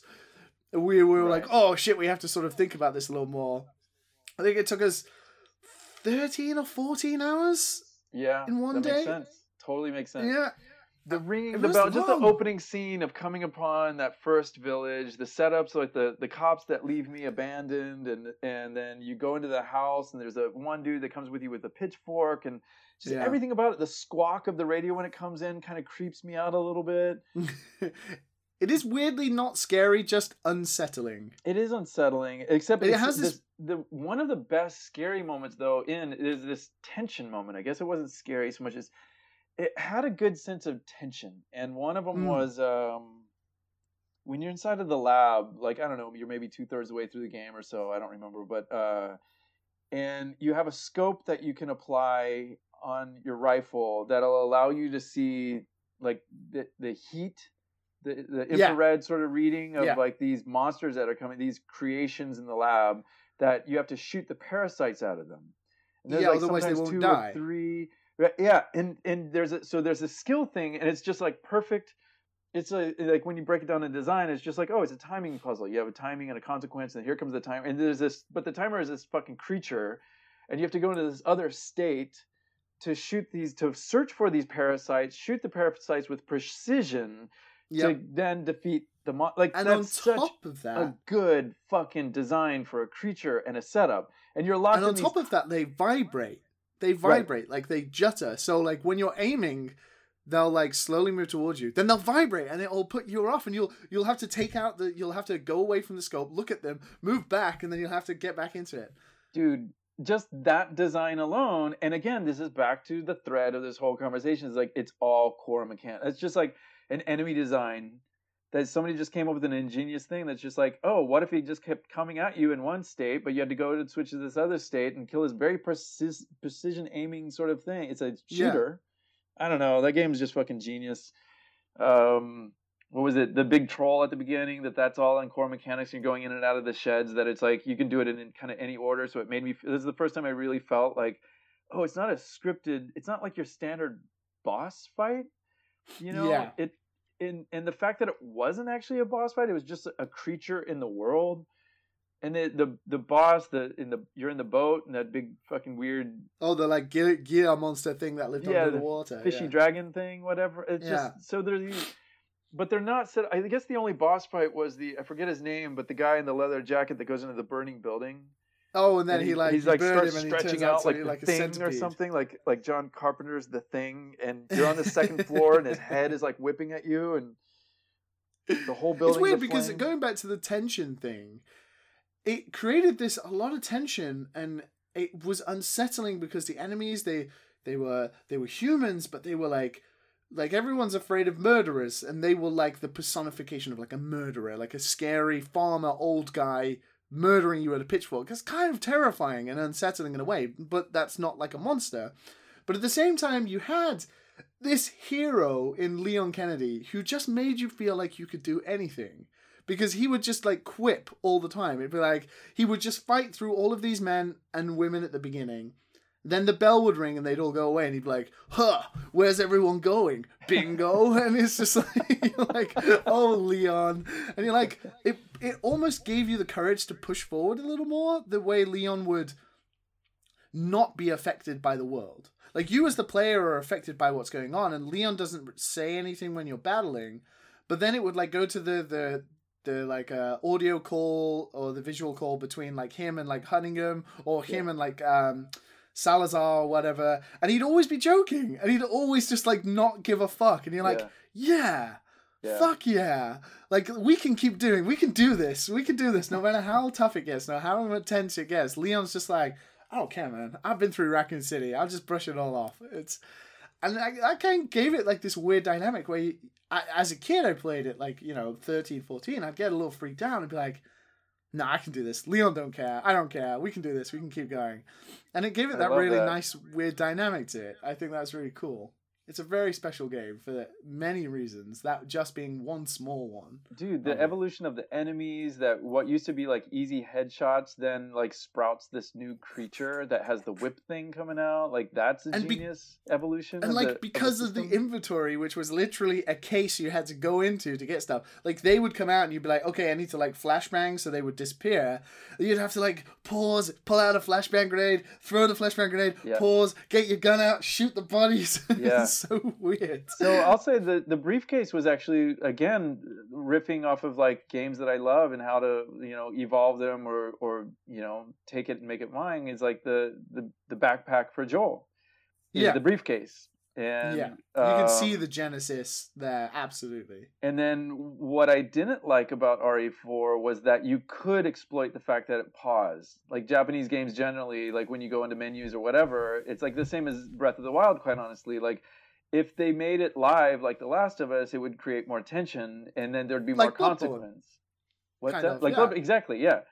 And so then, but if I can exploit that system, I'll exploit it every time. Like, that becomes part of the game.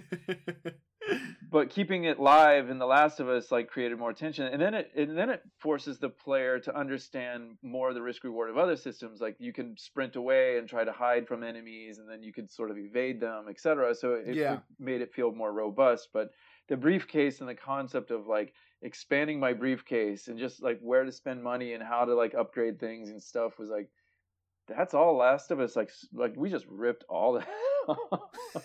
Resident Evil 4 is like a huge influence on me, and I mean, what else? Like, the fact that they also incorporated, it's the same that we were talking about Bloodborne, and creating a world that allowed for a scenario, like the mechanics to work well, and it allows for setups. And in Resident Evil 4, like the idea that you're escorting this girl and that she gets kidnapped by the priest, the mumbling was so creepy and good, that like mantra mumbling that they would do. Yeah. So like I love it. And you know they're around, but you don't know where they're at or something. And then you turn around and there's one like right there. And I love that. And they would slowly walk away as well. Like, they would slowly just walk away. And you're like freaking out. Even though they're slowly moving away, you're like, oh fuck. Like, I need to like go, I need to shoot him in the foot and like go get her. And Leon would stop to shoot. And you're like, no, he's walking away even further. Like, everything was pieced together in a weird way. And when you think about it, you start the game in the woods.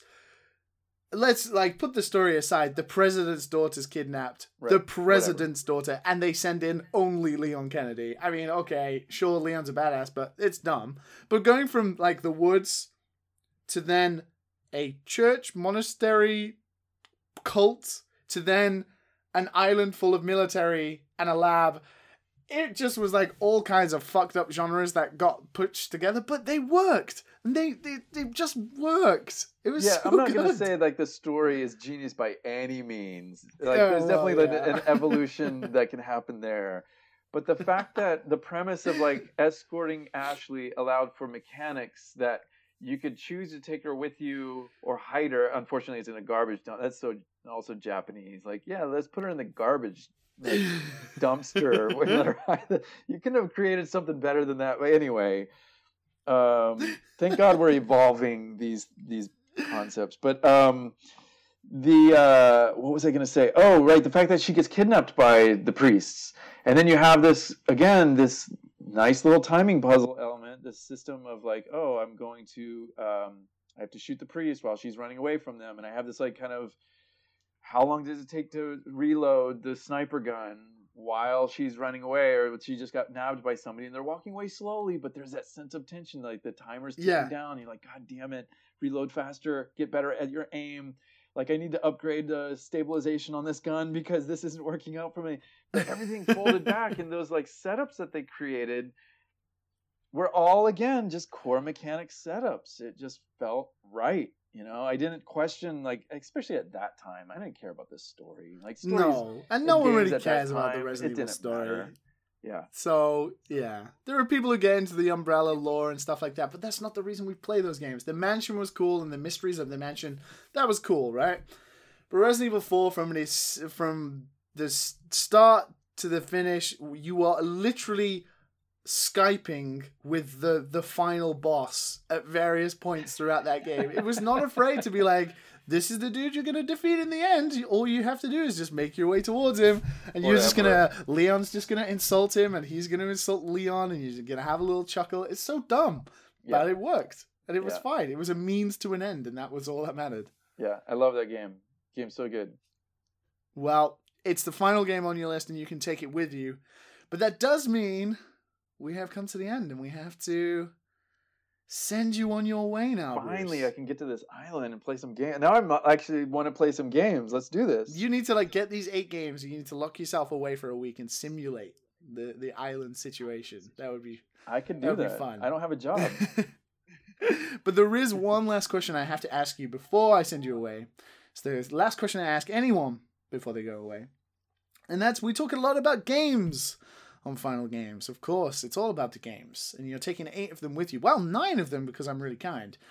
But if we're talking about console experiences and PC and the way we play games, you've already said you're a console guy kind of growing up anyway. But the way we play games, like especially with the Switch, I think that epitomizes the way we interact with games and how we experience them. We've had a lot of VR talk over the past 3-4 years. You know, there was the whole motion control boom before that. But the way we play games is really important, I think, too. And if we were going to a deserted island and, you know, video games is important, we all have fond memories of the Super Nintendo and the PlayStation 2 and all that kind of thing. But if you can only take one console with you, bearing in mind the back catalog of that console and the way the controller and the way the UI works and all that kind of lovely stuff that gives you those nice warm feelings, if you can only take one with you, what would you take? Oh, man. Okay, let me talk this out a little bit. I got to talk this through because the first feeling is like N64.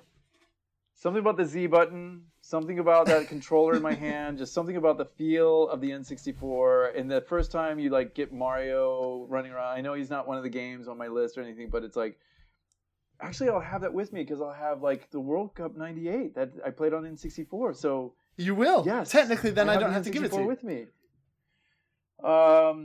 That's an amazing console. Let's see. PlayStation 1, not so much. PlayStation 2. I mean, PlayStation 4 feels good. I like the controller. I like the games. It's not backwards compatible to all the PlayStation games, so there's a serious con there. Let's see.